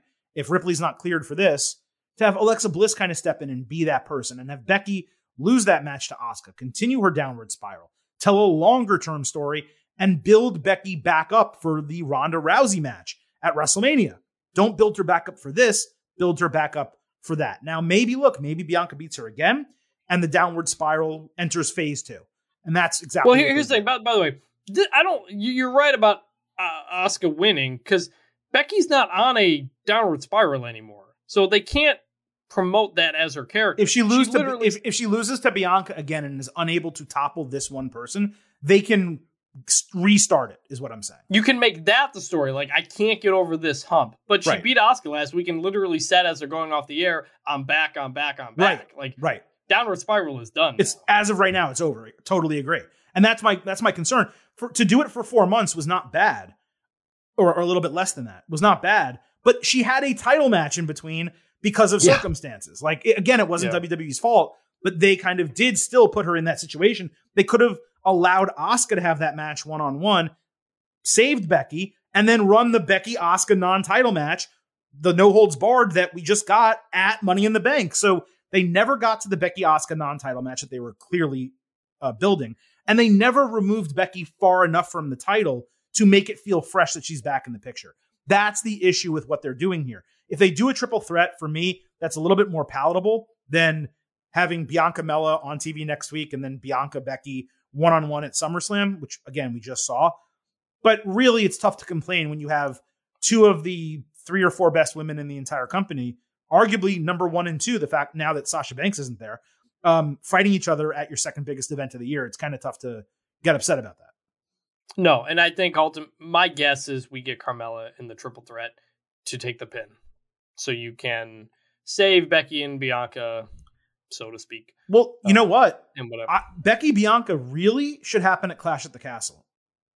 Yeah. I mean, it's That's a UK pay-per-view, and you have Becky Lynch. Like, now maybe she's going to get a lot of fan support there, which would be a difficult situation because you don't want Bianca Belair to get booed necessarily, right? But that's a big money match for that show. You want to sell tickets to Clash at the Castle, which WWE's struggling to do a little bit. You book Roman Reigns, Drew McIntyre, and Becky Lynch, Bianca Belair, and maybe like Tyson Fury against Sheamus. You have a very strong top of your card.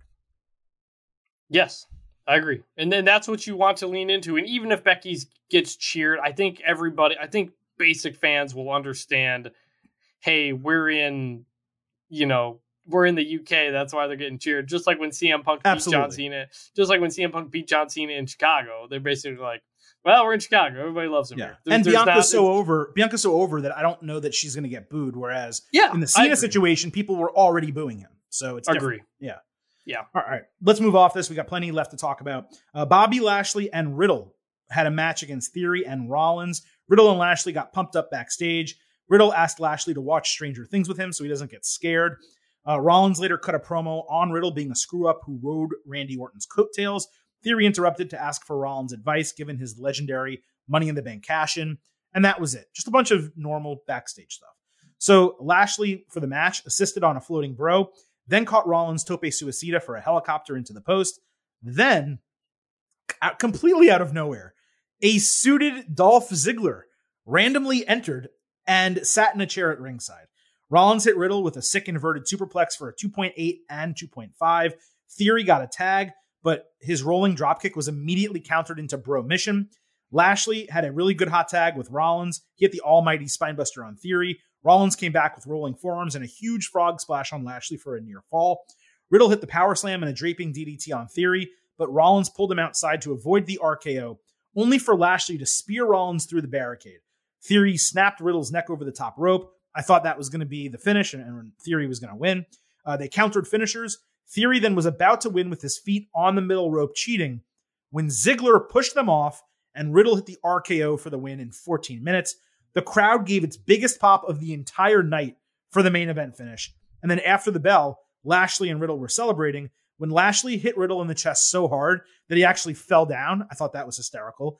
And then Ziggler snuck into the ring and super kicked Theory's head off to end Raw. The barricade spot, it's becoming overdone. I will say, though, Lashley taking out a small guy in Rollins, who's not that small, but Rollins into the barricade, as opposed to like a Roman Reigns, a Brock Lesnar, an Otis, it just hit differently. Like it almost looked like Rollins exploded when he went through the barricade. So it's overdone, but that's the one gripe I have. This was great. It was a really good change of advertised matches. Originally, it was Rollins and Theory. I presume the Ziggler spot was scheduled for that. And then it was going to be Bobby Lashley with an open challenge for the U.S. title. But they did an open challenge, or scheduled to have an open challenge on SmackDown. So doing that 2 times in a row didn't really make any sense. And the introduction of Ziggler is super intriguing because it came out of nowhere. Now, I assume he's there to mentor Theory. And maybe that's what he's going to be doing from like a tough love perspective. But it kind of seemed like a face turn. The way he was acting, he put his hand in the air after the match was over. So look, this was obviously good, and I'm legitimately curious to tune in next week and see exactly where this is going. That's what you want from a main event segment. It was one of the best segments, if not the best segment of the entire week, start to finish. I didn't grade any matches on today's show. This was a very entertaining match with a very good finish and a little surprise in Dolph Ziggler. All elements that make a segment good. This was good. Yeah, it wasn't majorly consequential, but you got something new. You got the Dolph Ziggler part of it, and you come out of the show wondering, what's Dolph Ziggler doing? I kind of want to tune in next week to see what he has to say. Like that's exactly how you want to set that up. When he comes out and his music hits, and it was just his music, not the one with Bobby Roode, which I really like his theme. He's had it forever, but I really like it. He comes out, and then they go to commercial. Normally, we would hate that. Like, this doesn't... in sports, if something big happens, they don't jump to commercial.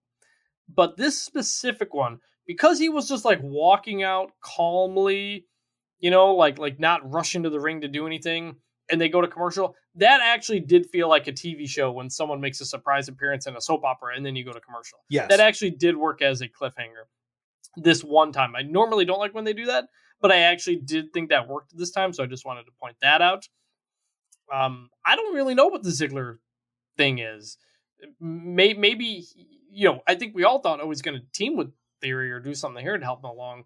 But this was a face move, and he got cheered, and it's been forever since Ziggler was a face. Theory's got a match for SummerSlam already. So, I don't know. Do they just do a Ziggler Theory match on the go home or something and give him a win going into the Lashley match? I wouldn't mind that. I've said before, like, Austin Theory needs to pick up wins. And in a feud win over a guy like Dolph Ziggler, a multi-time world champion, would be exactly what Theory needs. So I'm not sure where it goes, but I like the potential. Finn Balor had a match scheduled with Rey Mysterio. Before the match, Damian Priest demanded fans rise, and no one moved. I should note, by the way, the San Antonio crowd, there were 8,000 people at Raw, which is a big Raw, and it was sold out in terms of all of the seats that were made available were basically sold. The crowd was horrendous. It was quiet the vast majority of the show. I did have one person tweet me, and you can certainly confirm, you did say this at the early part of the show, that it was so hot outside that everyone waiting in line to get in, and just people living in Texas in general, were so hot that they were probably just exhausted and didn't want to stand or make a lot of noise and just wanted to sit in the air conditioning and watch a show. Maybe there is some truth to that, but 8,000 people to be as quiet as they were for the vast majority of the show was really unacceptable. This segment, them not standing, is not an example of that because they're heels, and why would they listen to heels? I'm using it as a jumping off point to mention that the San Antonio crowd, to my utter surprise, was not good. Not Lafayette, Louisiana, not that bad, but not one of the better crowds WWE's had recently. And they've actually had some really good TV crowds as of late. Anyway. I agree. It could be the heat. I don't know. Like it's been over 100 basically every day for almost for a month now. There's no rain, at least up in Dallas anytime soon. So that could be part of it. Anyway, after demanding the fans rise and no one doing it, Priest said the post-match attack last week was justice for Rey's bullshit before trying to convince Dominic to step out of his father's shadow and take control of his career. Balor reminded Rey that they take out legends just like Edge. He said Rey's a bad leader and a bad father. Then there was a little bit of a mini brawl before a commercial break. So we get back. The match is underway. Balor chopped Rey's legs out while he was on the top rope. After he fell, selling a knee, he hit Balor with a sliding sunset flip powerbomb into the barricade. Rey hit a top rope hurricanrana for a near fall. A 619 came after that. Balor sat up Undertaker style to avoid the frog splash. Rey sold the knee. He kicked out of a crucifix. Balor, that is. Balor then countered Rey into a sling blade and an inverted slam before hitting coup de grace for the win in somewhere like 12 to 14 minutes. It was tough because, again, it started during the commercial. Judgment Day tried to sell Dom on joining after the bell and did not attack any further. All parts of this hit for me. The promos worked. The match was entertaining. It got plenty of time. The right person in Finn Balor won. I'd like Balor to speak more and emerge as the leader, but that's not the booking. That's not what they're doing here. And that's okay to do something different. I have to imagine Edge is coming back really soon for a SummerSlam match, given they aired the highlight and they aired a couple of vignettes that we'll talk about in a moment. But this was definitely good. I do think Judgment Day could work if it's given a chance, but I'm not overly optimistic that it's going to get a chance to succeed. This was a low good to me. Like, it was fine. It doesn't help when, as they're walking to the ring, Corey Graves says, "We don't know what Judgment Day's motives are." That's your job to tell us that, it's your job and their job. Yeah. And they did tell us and they have told us their motives. Kind of, but Corey Graves specifically saying that was very strange. I guess this is signaling a Dominic turn at some point. I hope so. From Rey. I mean, we've been waiting for the Dominic versus Rey match forever. I don't know if they'd want to do it at SummerSlam or not, but I'm kind of if we get that, I'm kind of disappointed they gave it away. Like Judgment Day has been fun because of some of the surprises and stuff like that. And then for them to be like, hey, Dominic, you want to come in? And maybe he won't. But to me, it felt like they were kind of teasing it a bit too much. Step in the right direction for Judgment Day after what has been a pretty lackluster everything since the Edge moment, which was amazing. Mm-hmm. They really dropped the ball after that. This is a step in the right direction. Real quick, some of it's their fault, some of it's not their fault. Like I'm just talking in general. Yeah, it's not hitting the way it did in that moment. All the potential that we saw, Rhea Ripley not being there is hurting that. Obviously, that's nobody's fault. But Damian Priest, he was good. He was fine when he was on the mic talking and doing his thing. But then when Finn gets the mic, it's just a whole other level. Yeah. And you're right. And he did this in NXT. He obviously created the Bullet Club. Like, he really thrives in these situations. And both of these guys are like in their late 30s. It's not like they're young up and comers or anything like that. But I agree that I would like Finn to be the leader at some point. But I don't mind Damian Priest getting these moments too, because he's not bad at them. He's good at them too. You're very kind to Finn Balor, who, by the way, Finn Balor looks like he's 25, but Finn is 40, not in his 30s, and Damian Priest is 39. So they're actually both basically 40 years old. Yeah. But they're still doing a fantastic job. And yes, Balor, it would be nice if he was elevated further from this. We say it. We hope we can speak it into reality. Look, I had a lot of success speaking Liv Morgan into reality. It took a year and a half, but we did it. So I'm going to speak the Finn Balor stuff into reality. We'll see if that happens. So I mentioned the vignettes. We got a spooky vignette that aired early in Raw. It was the same one that they've aired now. It was the fourth time they aired it. But we also got a second version, finally, that aired later. This is what I mentioned wanting last week. This one included Mick Foley's flannel shirt, Randy Orton's RKO t-shirt, the NWO style one from back in the day, one of John Cena's hats, and a Brood goblet. I talk all the time about WWE beating us over the head with storylines like we're children. This is another example. One or two hints would have been totally fine. But like 5 obvious calling cards in each vignette, it completely ruins the mystery for anyone that has a brain or knows any wrestling history. And what's even worse, WWE normally rocks video packages.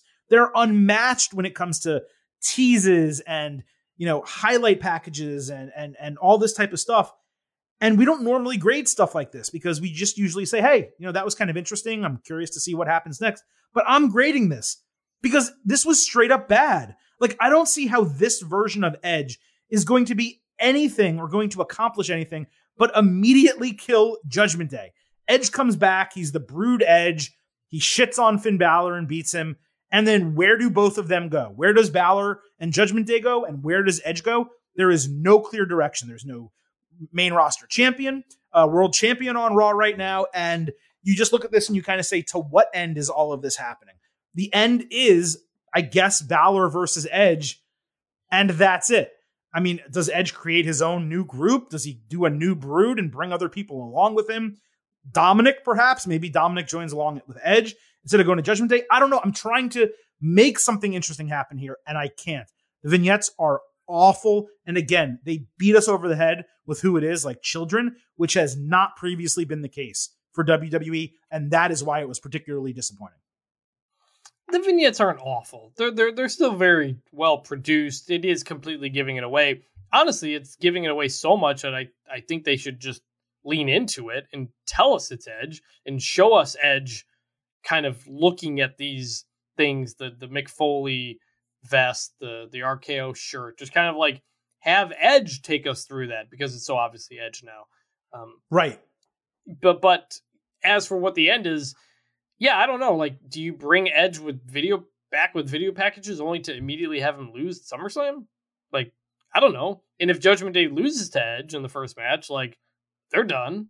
And that's where you've kind of put yourself into this corner where Edge went away, but he's coming back, and it's SummerSlam. So like, there's no time to build Edge back up, being like, I'm coming for you, Judgment Day. Look at this wreckage I'm creating in my wake. I'm coming for you, Finn Balor. It's just like, we're here and we got to do it. So it is kind of rushed, I think, overall. Look, I'm not going to complain if we get Edge versus Finn Balor, Edge versus Damian Priest or whatever. It's not bad, but just like, it feels like a lot of Judgment Day, there wasn't exactly a plan at the end of it all. Or there were plans, but they changed, and then other circumstances happened that caused those plans to change even further. It's just been a start and stop situation. It's been very frustrating. Yeah. We had Miz TV with Ciampa on Raw. The segment opened with Ciampa explaining he was aligned with Miz to get attention and be in the spotlight at major events. Finally. Logan Paul on screen repeated that he was going after Miz and not teaming with him. Miz gave him one last opportunity to retract the statement so they can become tag team champions, or else Ciampa would take his place. AJ Styles said Ciampa doing Miz's dirty work makes him a coward with tiny balls, him being Miz. The crowd chanted that. Ezekiel came out, said his normal shit, and got a tag team match approved. So we had Styles and Zeke against Miz and Ciampa. Miz beat on Zeke and screamed about his massive balls. The faces came back with Styles dropping Miz over his knee. Styles then rolled Miz into the calf crusher until Ciampa attacked and refused to stop beating on Styles as the referee instructed. Styles then hit the flinging phenomenal forearm outside after the disqualification and hit Ciampa to kind of end the segment. Logan Paul later had a taped promo saying, once and for all, I am not teaming with Miz, and I want you one-on-one at SummerSlam. He also said he'd be on Raw next week to address him live, face-to-face. I was mixed on this whole thing. We asked for an explanation about Ciampa being by Miz's side, and we got one that is completely acceptable. Really. Yes. Albeit short, but acceptable. It doesn't really fit Ciampa's character, but it does fit the storyline, and that's important. And then we actually got a nice length match with some good action, and all four guys were able to get over a little bit, only for it to end in a really weak disqualification when Miz tapping out to the calf crusher would have been perfectly acceptable. Now, I'm going to assume that Logan's promo will lead to an attack next week, and then the tag match with Styles happening. Logan Paul and AJ Styles against Miz and Ciampa. Otherwise, the unfinished Styles storyline and the insertion of Ciampa does not make a shred of sense if they're not going in the tag team direction, even though Logan Paul said he wanted one-on-one. So I'm going to say good overall because it wasn't bad, but it wasn't particularly exciting. Yeah, again, it was fine. Logan, yeah, I could see a situation where Ciampa comes out, hits Logan Paul from behind, the two of them are beating him up, AJ comes in to rescue, and Logan says, okay, we're going to do a tag team match. Like, pretty simple, it's fine. His promo was fine too. Like, he's good at this stuff. Like, we don't like him. I still think he's going to get booed when he's in front of the crowd, but he's good at doing that stuff. At the beginning of this whole segment, when AJ comes in and he delivers his promo and he says, that's someone who would, and Miz like stops him, keeps stopping him, thinks he's going to say tiny balls or whatever. And AJ says, coward. Miz goes, oh. I laughed. Like, it was a really good delivery of that. And then they hit the ball sign. Like, I think you got to do like one of those per segment. They did a couple of them. It's too many. But if you keep it to one, short and sweet, it hits a little bit better. This was, like I said, this was fine. It was what it was. Nothing great, but it accomplished what it needed to. The only other thing I want to point out is there was a Raw Talk segment, and I don't watch those shows anymore because they're largely horrible. But I saw it on Twitter. There's a Raw Talk segment with Miz and Ciampa in which both of them cut really strong, passionate promos. If they had taken the content of that segment and used it for Miz TV instead of what we got, we would be sitting here roundly praising how good Miz sounded and how good Ciampa came off, how excited we were that Ciampa has a direction and passion and all this stuff. Instead, it's relegated to Raw Talk, and 95% of people who watch Raw probably will never see it. So I tweeted it out from @GettingOvercast on Twitter. I want you guys to watch that segment, especially Ciampa's part. That's what he's capable of. It's what he should be doing on television. And it raised the rent for the feud. That got me more excited about this potential match than anything they have done on television to this point. And it's really unfortunate that it gets kind of relegated to Peacock and social media where basically no one's watching it. Yeah, we say it all the time. Hey, there's a pretty good YouTube segment or interview, backstage segment, the ones that aren't scripted, that they throw on these shows, and you're like, oh, this actually is really good. This should have been on the TV show. Like, Ezekiel had several vignettes about growing up and what his relationship was like with Elias. And you're like, oh, this is interesting in the character. But like 12,000 people watched it. And it's like, you do the good thing, but you don't get the most out of it. And it's always confusing. I have not watched this clip. I'll watch it when we finish this up. But I believe you because we've seen it all the time. It wasn't some outstanding thing. I don't want to make it sound like it was like the greatest thing ever, but it was very good is the point. And it was deserving of being on television. That's the thing. WWE has talent that is capable of so much more than they're doing. And I'm not just talking about the wrestling, but in terms of promos, selling matches, getting you excited for what you're watching on television. I would prefer, I know WWE wants everything scripted. If they want to make sure that everything is approved before it goes on air, I would rather WWE insert taped promos and taped backstage segments throughout the show in which their talent is able to go off the cuff and kind of cut their own promos and then have those promos be approved as opposed to doing it live and scripted, which is just horrendous in many cases. So Ciampa, good for you. You got to speak 2 sentences on TV. You should have been able to talk for 3 or 4 minutes. We really should have been able to fully understand your motivation, which he got across in this promo. Not so much just, oh yeah, I want the spotlight, which is really a very lacking explanation for aligning yourself with Miz when you're a multi-time NXT champion and one of the best wrestlers in the history of that brand. But I digress. Over on SmackDown, we have the Usos against Los Lotharios in a championship contenders match. This started during a commercial break because ring entrances started with 20 minutes left in SmackDown. Again, SmackDown, so turn the dial in your head, like I said earlier.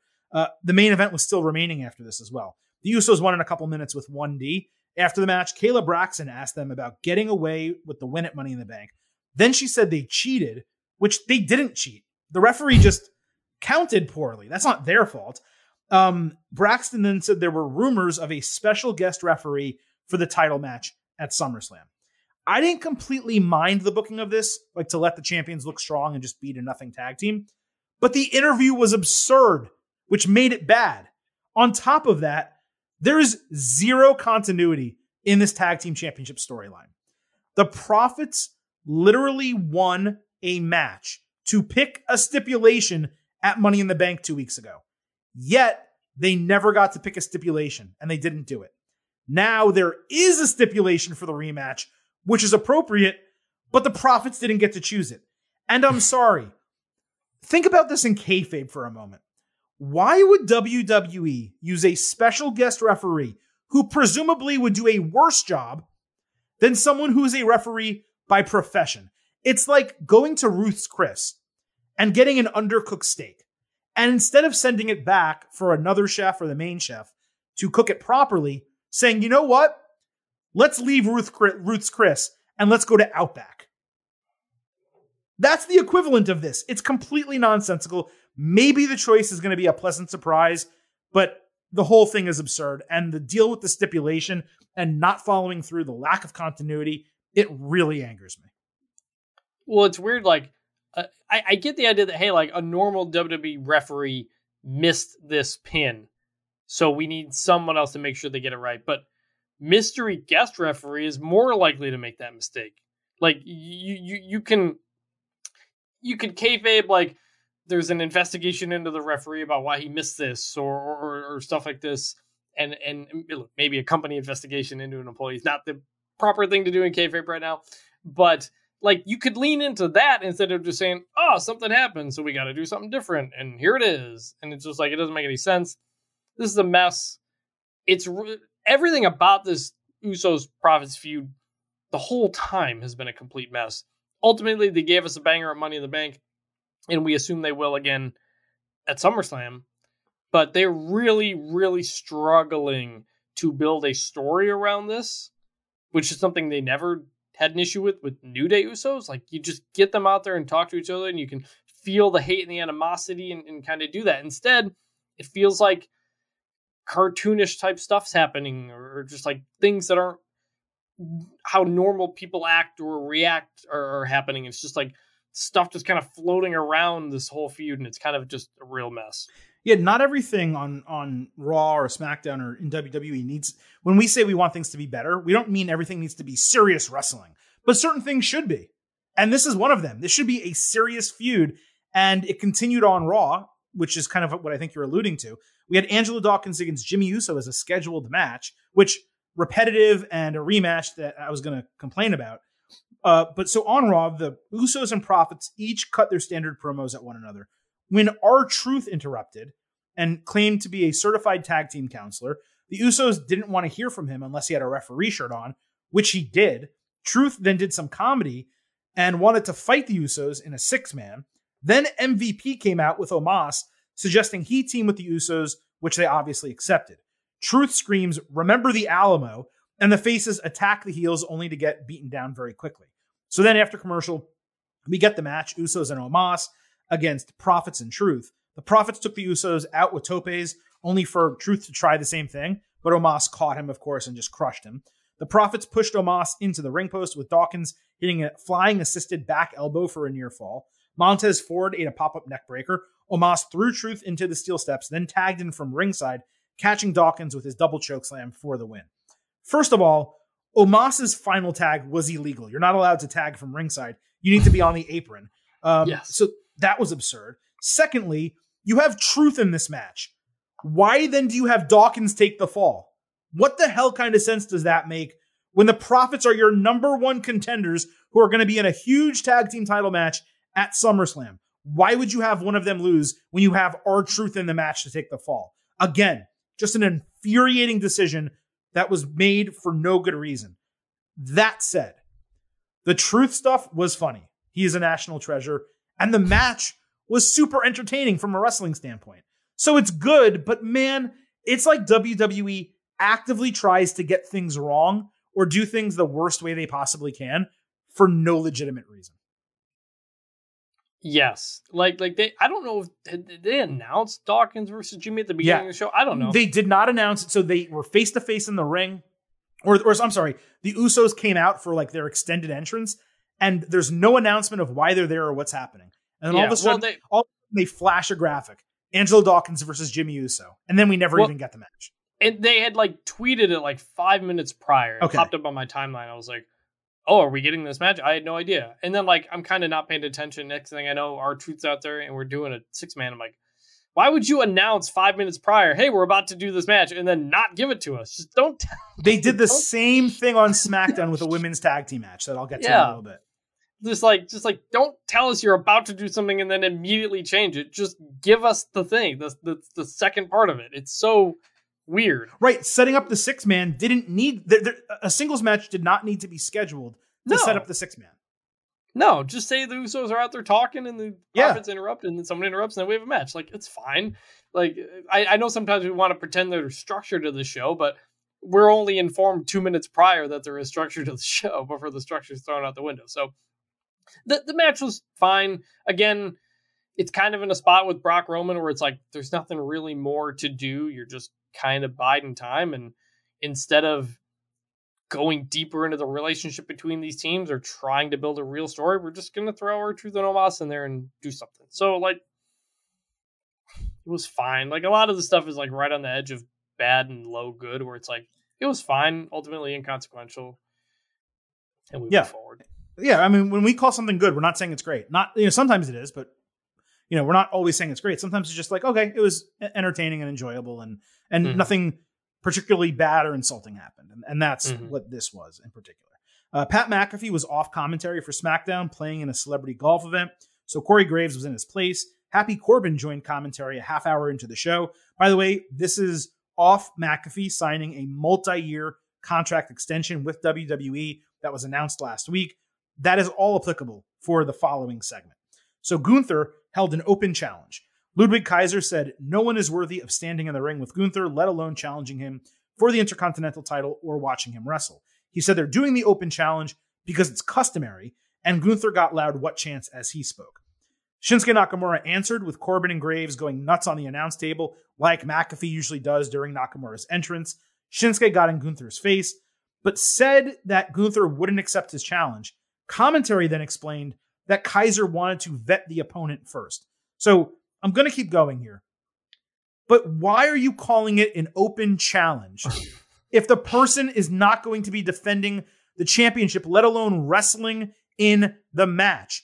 Why don't you just promote it as Gunther seeks his next opponent? And then you have Ludwig Kaiser say, when Shinsuke Nakamura comes out, okay, Shinsuke, you think you deserve a shot? You have to go through me first. Why is that so hard? Is that not 100 times more sensical than what they did? Yes. Okay. Of course.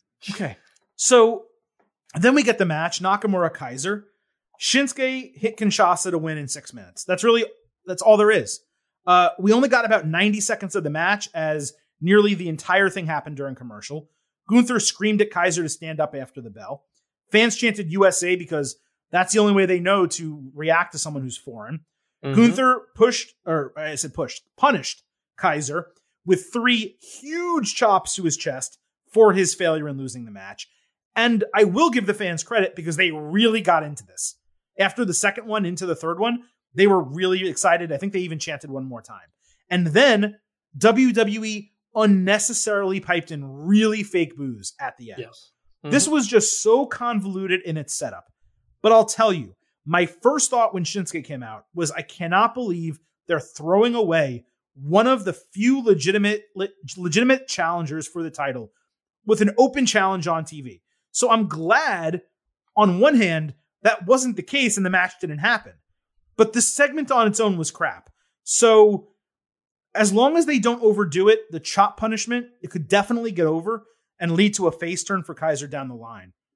The Nakamura Gunther booking is a great idea. I think they should save it for Clash at the Castle. You have 2 international guys in a big match. Gunther, obviously, he's not from the United Kingdom, but people over in the United Kingdom know him very well because he wrestled there for such a long time. So if it was me, I would have totally saved this for September. That's not what they're doing. Obviously, we're going to get it sooner than later. I wish it was on SummerSlam. It's probably going to be next week or on the Go Home SmackDown for SummerSlam, knowing the way WWE books the Intercontinental title. But again, really messy segment. There were enough solid elements that it wasn't terrible. But again, another borderline good, bad type of segment. And I have to lean bad here because there was really nothing to sink your teeth into from a storyline standpoint or really a wrestling standpoint because we didn't actually get to see the match.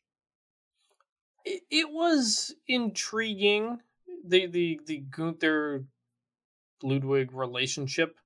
For that, my first thought was that I'm hoping this is not leading toward a breakup already. Like, I hope it's not. No. I'm really hoping it's not Gunther's going to leave his sidekick because Vince decides to change his mind about him or something like that. I really hope it's not that. The idea that he has to be punished, but that he's still with him, that's interesting. So, like, maybe they'll keep that. You saying that they're probably gonna do Shinsuke Gunther at the Go Home SmackDown before SummerSlam feels so incredibly spot on and frustrating because that is what they do. When you're right, this to most wrestling fans would be a SummerSlam match, a Clash at the Castle match. Let these guys go out, beat the living shit out of each other, and the crowd's going to go crazy for it if you just let them. But you're right that I don't think they're going to let them. And that's incredibly disappointing if that's what they do. Because you're right. This, at Clash of the Castle... Bring the house down. I think it would go over absolutely huge. You want to talk about British Strong Style or something like that? Like, you could really do that.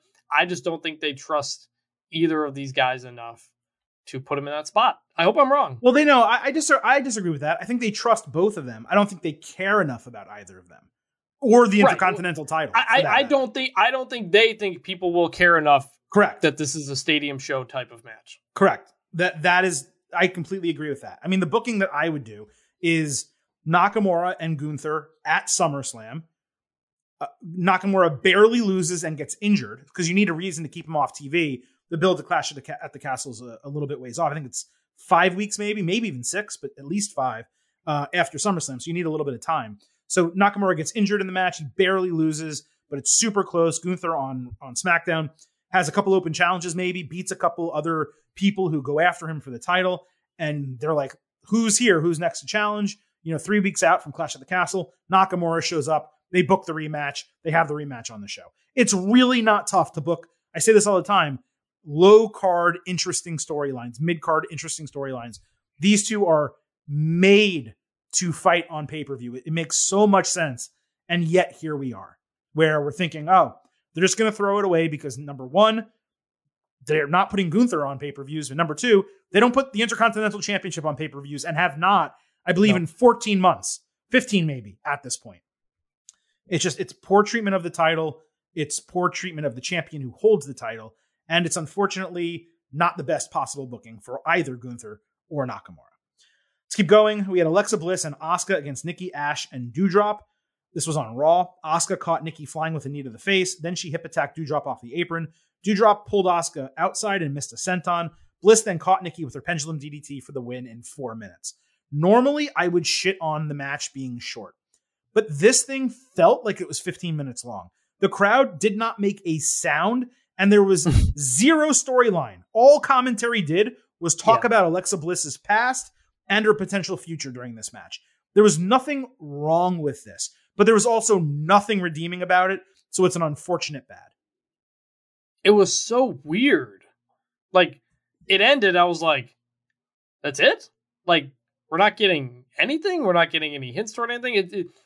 WWE, will often hit you over the head with the storyline, and there was nothing here. I was so confused. I was thinking, oh, Doudrop and Nikki Ash are going to get on track here. They're going to pin Alexa Bliss or something, and they'll be back on track or something, or Doudrop's going to get mad at Nikki Ash, and so we just got nothing. And so that was weird. And this is nothing new, but Alexa Bliss comes out, does her entrance, and I remain just so confused about her whole thing, because she, again, is one of the best emoters in the company, one of the best actresses in the company, and her entrance always had something. Like, it felt special. Either she was being super creepy or she was being super confident. She's just coming out smiling, holding the doll, and you're just like, what is this? Yeah. Who are you? What is going on? And that's, again, that's not new, but it's just every single time she comes out, I'm waiting for something. I'm like, all right, what is Alexa Bliss now? And it's nothing. And look, she had said in an interview recently that she had some pitches she made about the therapy and some different things she was going to do, and the company just didn't go with it. And I don't know why, because they're doing nothing with her right now, and it's so weird. This whole segment was incredibly strange. Well, that's the interesting thing. Like, we criticized the fact that they did all those vignettes and then they brought her back one time and then she didn't show up again. And then she finally did it with new music and looked a little bit different. I don't mind the idea. In fact, I liked the idea of doing those vignettes and all those therapy sessions as a way to explain why the regular, normal, back in the day Alexa Bliss was back, but still had Lily because you want to sell it for merchandise reasons. That was totally fine. But when they brought her back the second time, not at Elimination Chamber where she was a fill-in, but when they brought her back after WrestleMania, there was nothing. She's had 2-line promos where she's like, I want to go after the Raw Women's Championship. But I want to know who she is, what she's about, what her motivation is. Start a feud just with someone else, like Nikki. Have her fight with Nikki and try to change Nikki, get her away from the superhero Nikki Ash persona and bring her back to the old Nikki that she used to know as her best friend. There's so many different things they could do, but they're doing nothing. Alexa Bliss is basically like a creator wrestler right now. It's like you took the old Alexa Bliss in a video game, gave her old aesthetic, but kept the doll, and she just goes out and wrestles. And there's nothing unique or interesting about her. It's really not her fault. But at the same time, this is what Alexa Bliss kind of is when you remove the really strong push. Like, there's certain people where they don't get a strong push, but they're still super over. Here, you're seeing what Alexa Bliss, the wrestler, is. She's marginal in the ring. She does that really stupid, double knee flip over move that never lands Impact. Her DDT, it's okay. I'm not trying to hate on her because I like her. I really like her as a person and as a wrestler. And I think even as an in-ring wrestler, she has some skills, but she's not able to showcase them. And throwing away a match like this, relegating Asuka to this, it was just bad, man. There was nothing redeeming about it. Nope. Over on SmackDown, we had another women's tag team match scheduled. Lacey Evans and Aaliyah against Shayna Baszler and Shotzi. Lacey did not like the cheers that she got on her entrance, so she went back to Gorilla and did it twice more, but obviously the more she kept coming out, the less cheers she got, the more she got booed.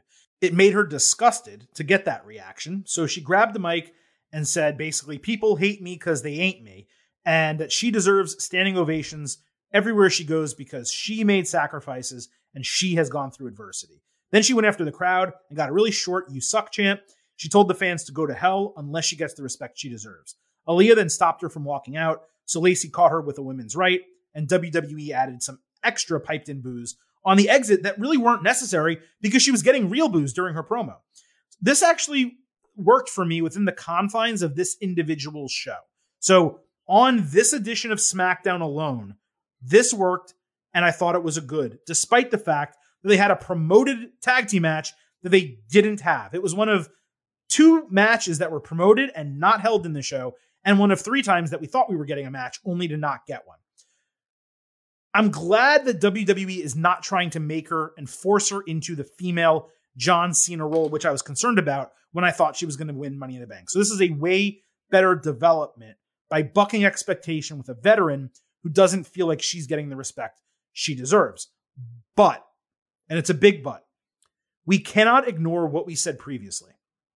3 months ago, when they did those sob story vignettes that I absolutely crushed, I said it would be really distasteful to do all of that for an immediate heel role, which is what we thought they might have gotten when they did that really weird introduction on SmackDown.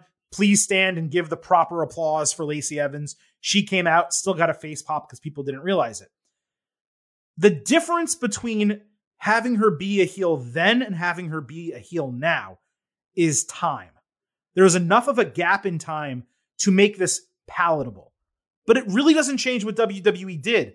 They used, drug abuse and, all the stuff that were in those vignettes, the familial issues, her being a veteran and going through adversity, to basically create a heel character, which is kind of distasteful. Ultimately, this was the right call for Lacey, and it's a far more interesting character than Goody Two-Shoes veteran babyface. I just don't want to ignore the circumstances under which they did it. Yeah, Silver King is a big Lacey Evans fan. You heard it here. You heard it here first. You're right. I wrote down literally all those same points. They've properly adjusted. She got some big boos every time she touched the ladder at Money in the Bank. I don't care what you want to do. She's a heel. Mm-hmm. You got to be a heel. And they're doing that. And I thought she did a good job with this promo, the entrance stuff. She is good as a natural heel. The sassy Southern Belle character, even if it was kind of annoying at times, she did the role well. She works well as a heel. So she's in a spot now where it makes sense, and you can go forward and do something. But yes, to get to this point after they completely botched the repackaging, which I liked, or at least I understood it, I felt it. The stories of her family being addicts and abuse and all these things that she worked through, I really bought into that. Now, they did too many of them, and it went on forever. But I generally was like, all right, I'm rooting for Lacey Evans here. I can get behind this. And then they completely botched the rollout, as they've done with a lot of these things. You do the weird entrance asking for respect. You move her to Raw. You move her back to SmackDown. You blew it. You did I thought they did a decent job building up what they wanted Lacey Evans to be, and then they blew it with the rollout. And then at that point, you lost the moment. And so now people are booing her. And so you gotta react and make her the heel. And they did. So they reacted the way they should have. But they completely messed up the path to get here. And that is not Lacey Evans' fault. And so we'll see. Also, unrelated side note on this, I really like her entrance theme. Me too. It's obviously a face theme, so I don't know if you're going to stick with it or not, but I really like it. So no, they are going to stick with it because the whole character is, I'm a veteran, I'm a Marine, respect me, love me. It's like Kurt Angle. They didn't go away from the Americana gimmick with Kurt Angle. He's the Olympic champion. It's very much a female Kurt Angle, just using military instead of Olympic glory. Yeah. It's not that different. But so they botched the entire thing. But what's really curious is this. All those vignettes came down. And then when she made that entrance on SmackDown the first time before she got moved to Raw, the thoughts that we had, what we expressed on the show is, holy shit, they're going to make her heel after all of that, which was simultaneously kind of like good in that it was unique and a twist, right? And swerving us to go one direction and then they actually went the other. But at the same time, distasteful, given all of the topics that were brought up in those promos and how emotional they were. And, they were trying to kind of sell us one bag of goods and then pull the rug out from under us. Which, again, there's merit to that in some degree, but not necessarily in the way they did it. And then they move her to Raw, and really nothing happens. And then they move her back to SmackDown, and she gets natural boos without them making her a heel, quote unquote. She got natural boos at Money in the Bank, which was the perfect time to now institute the heel turn and kind of say, okay, yeah, she is a heel. Here's what we're going with. What I'm curious about, Chris, is when she got moved from SmackDown over to Raw, did they change their minds internally? Did they say, okay, you know what? That didn't work. There was a lot of blowback from people who think this is going to be a heel and maybe this is going to be bad for us. Screw it. Let's put her on Raw and make her a face. And then still keep her a face on SmackDown, but only after she got the boos at Money in the Bank did they decide, okay, now we can actually go with it because the crowd doesn't want to cheer her? Or was this always the plan? And they just kept going back and forth because they didn't know where to place her. I'd be very curious to learn which of those is the case. I do not think this was the plan the whole time. I think they adjusted after Money in the Bank. But do you think initially when she made that first entrance on SmackDown, it was what we suspected that she was going to be a heel? No. I think they wanted to make her a face. You think please stand and give the proper respect? No. I'm saying I think they wanted to make her a face. Even with that line? No, wait. Okay. Through the promos, through the vignettes, they wanted to make her a face. Okay. And then maybe at the last minute, either Vince said, nah, I want to make her a heel, or Vince thought that was a face thing for a military person to do. So I don't think... So when do you think they decided to make her a heel? Before that SmackDown announcement the first time? Or this week? Or this past week? Both. Okay. I think when they brought her back to SmackDown, they going into Money in the Bank, they want to make her a face again. And then she got the reaction she did, and so she's back to a heel again. Okay, so that's what I think. I think that after those vignettes, the plan was always for her to be a heel. They saw what... No, I disagree. I disagree. No, I know you disagree. I know you disagree. During the vignettes, face, at the last minute, Vince says, now we're going to do a heel. It doesn't work. They switch it back to face and then switch it back to heel after Money. Okay, so I think there was one fewer switch there. I think that the plan with the vignettes was for her to be heel. They saw the initial reaction it was going to get, moved her to Raw with the goal of making her a face, allowed her to basically be a baby face for the limited time she was on TV, for Raw and SmackDown over that 2-month period, whatever it was, and then saw the reaction or heard the reaction she got at Money in the Bank and said, perfect, we can go with our original plan and make her a heel. That's what I believe happened. But I think both you and I it's really the beginning that's the only different part. I think we both agree that they changed plans way too many times with her. And ultimately, I think we wound up at a good spot, which is a positive. But the trek to get there wasted a lot of time and wasted a lot of momentum coming out of those vignettes. Think about it. The vignettes for Alexa Bliss, wasted. The vignettes for Lacey Evans, wasted. At the end of the day. That's a huge disappointment. We had the it's a problem. We had the Viking Raiders against Jinder Mahal and Shanky on SmackDown. Jinder tagged himself in. Shanky danced at ringside instead of on the ring apron, so he was unable to tag. The Raiders hit their new double chokeslam finisher for the win in 1 minute. By the way, the name Viking Experience was obviously terrible, but the Viking Experience finisher was good.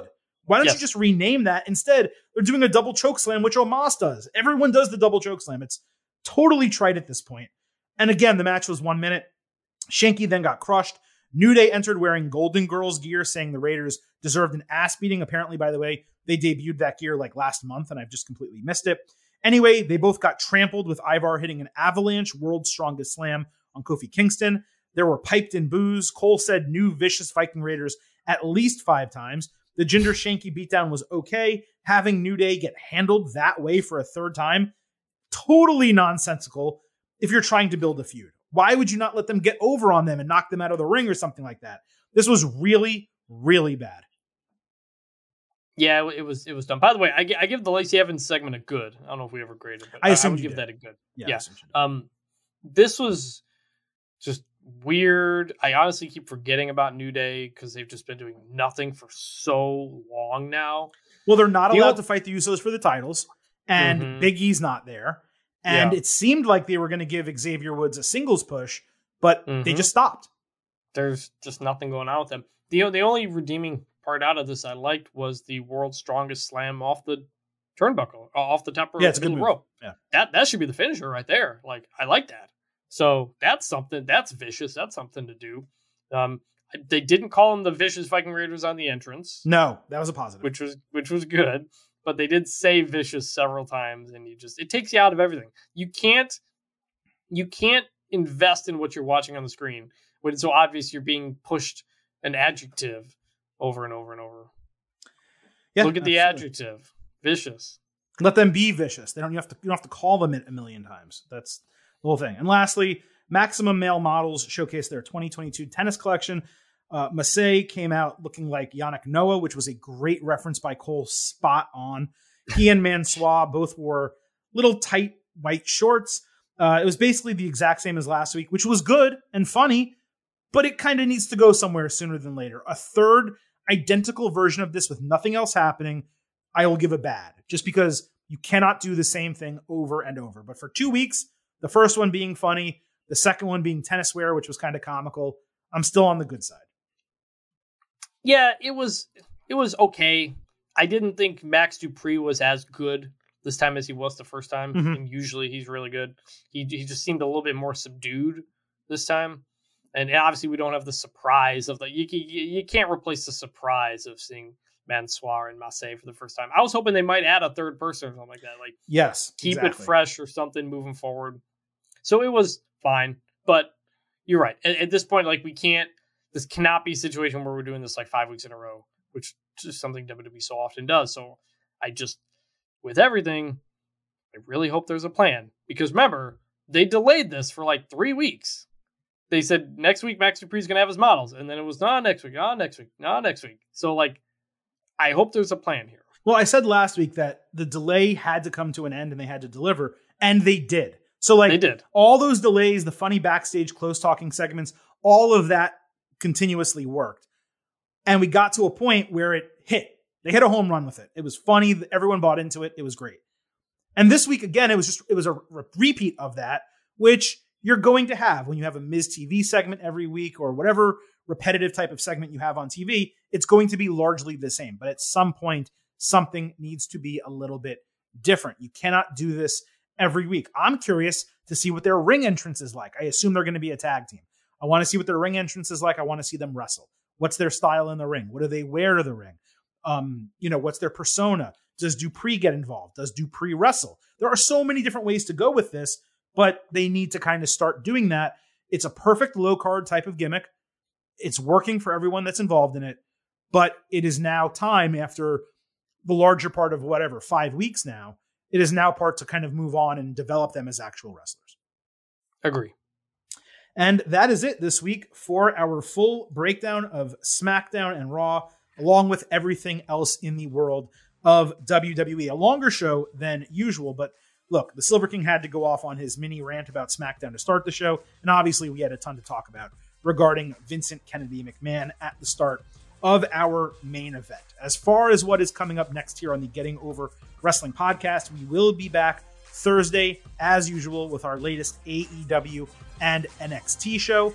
And then 1 week from today, same bat time, same bat channel, will be our next WWE edition of the Getting Over Wrestling podcast. As of this moment, no scheduled special shows, no interviews on the docket for this week. The Silver King, Vintage Chris Vanini, trying to take a little bit of a break from the nonstop episodes that we have been giving you for a very long period of time. But just because we don't have a special show, just because we don't have an instant analysis this week, is no less reason for you to head on over to Apple Podcasts and Spotify.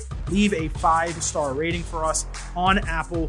Also leave a review. Let everyone know how much you love the podcast, whether we're doing instant analysis, whether we're doing regular shows. This podcast and those 5-star ratings and reviews are so damn important. So please do that now that today's show is over. And also, please do not forget to follow us on Twitter at GettingOverCast. Thank you once again to Vintage Chris Vanini for joining. This is the Silver King, Adam Silverstein. We will see you on Thursday and again next Tuesday for our next WWE show.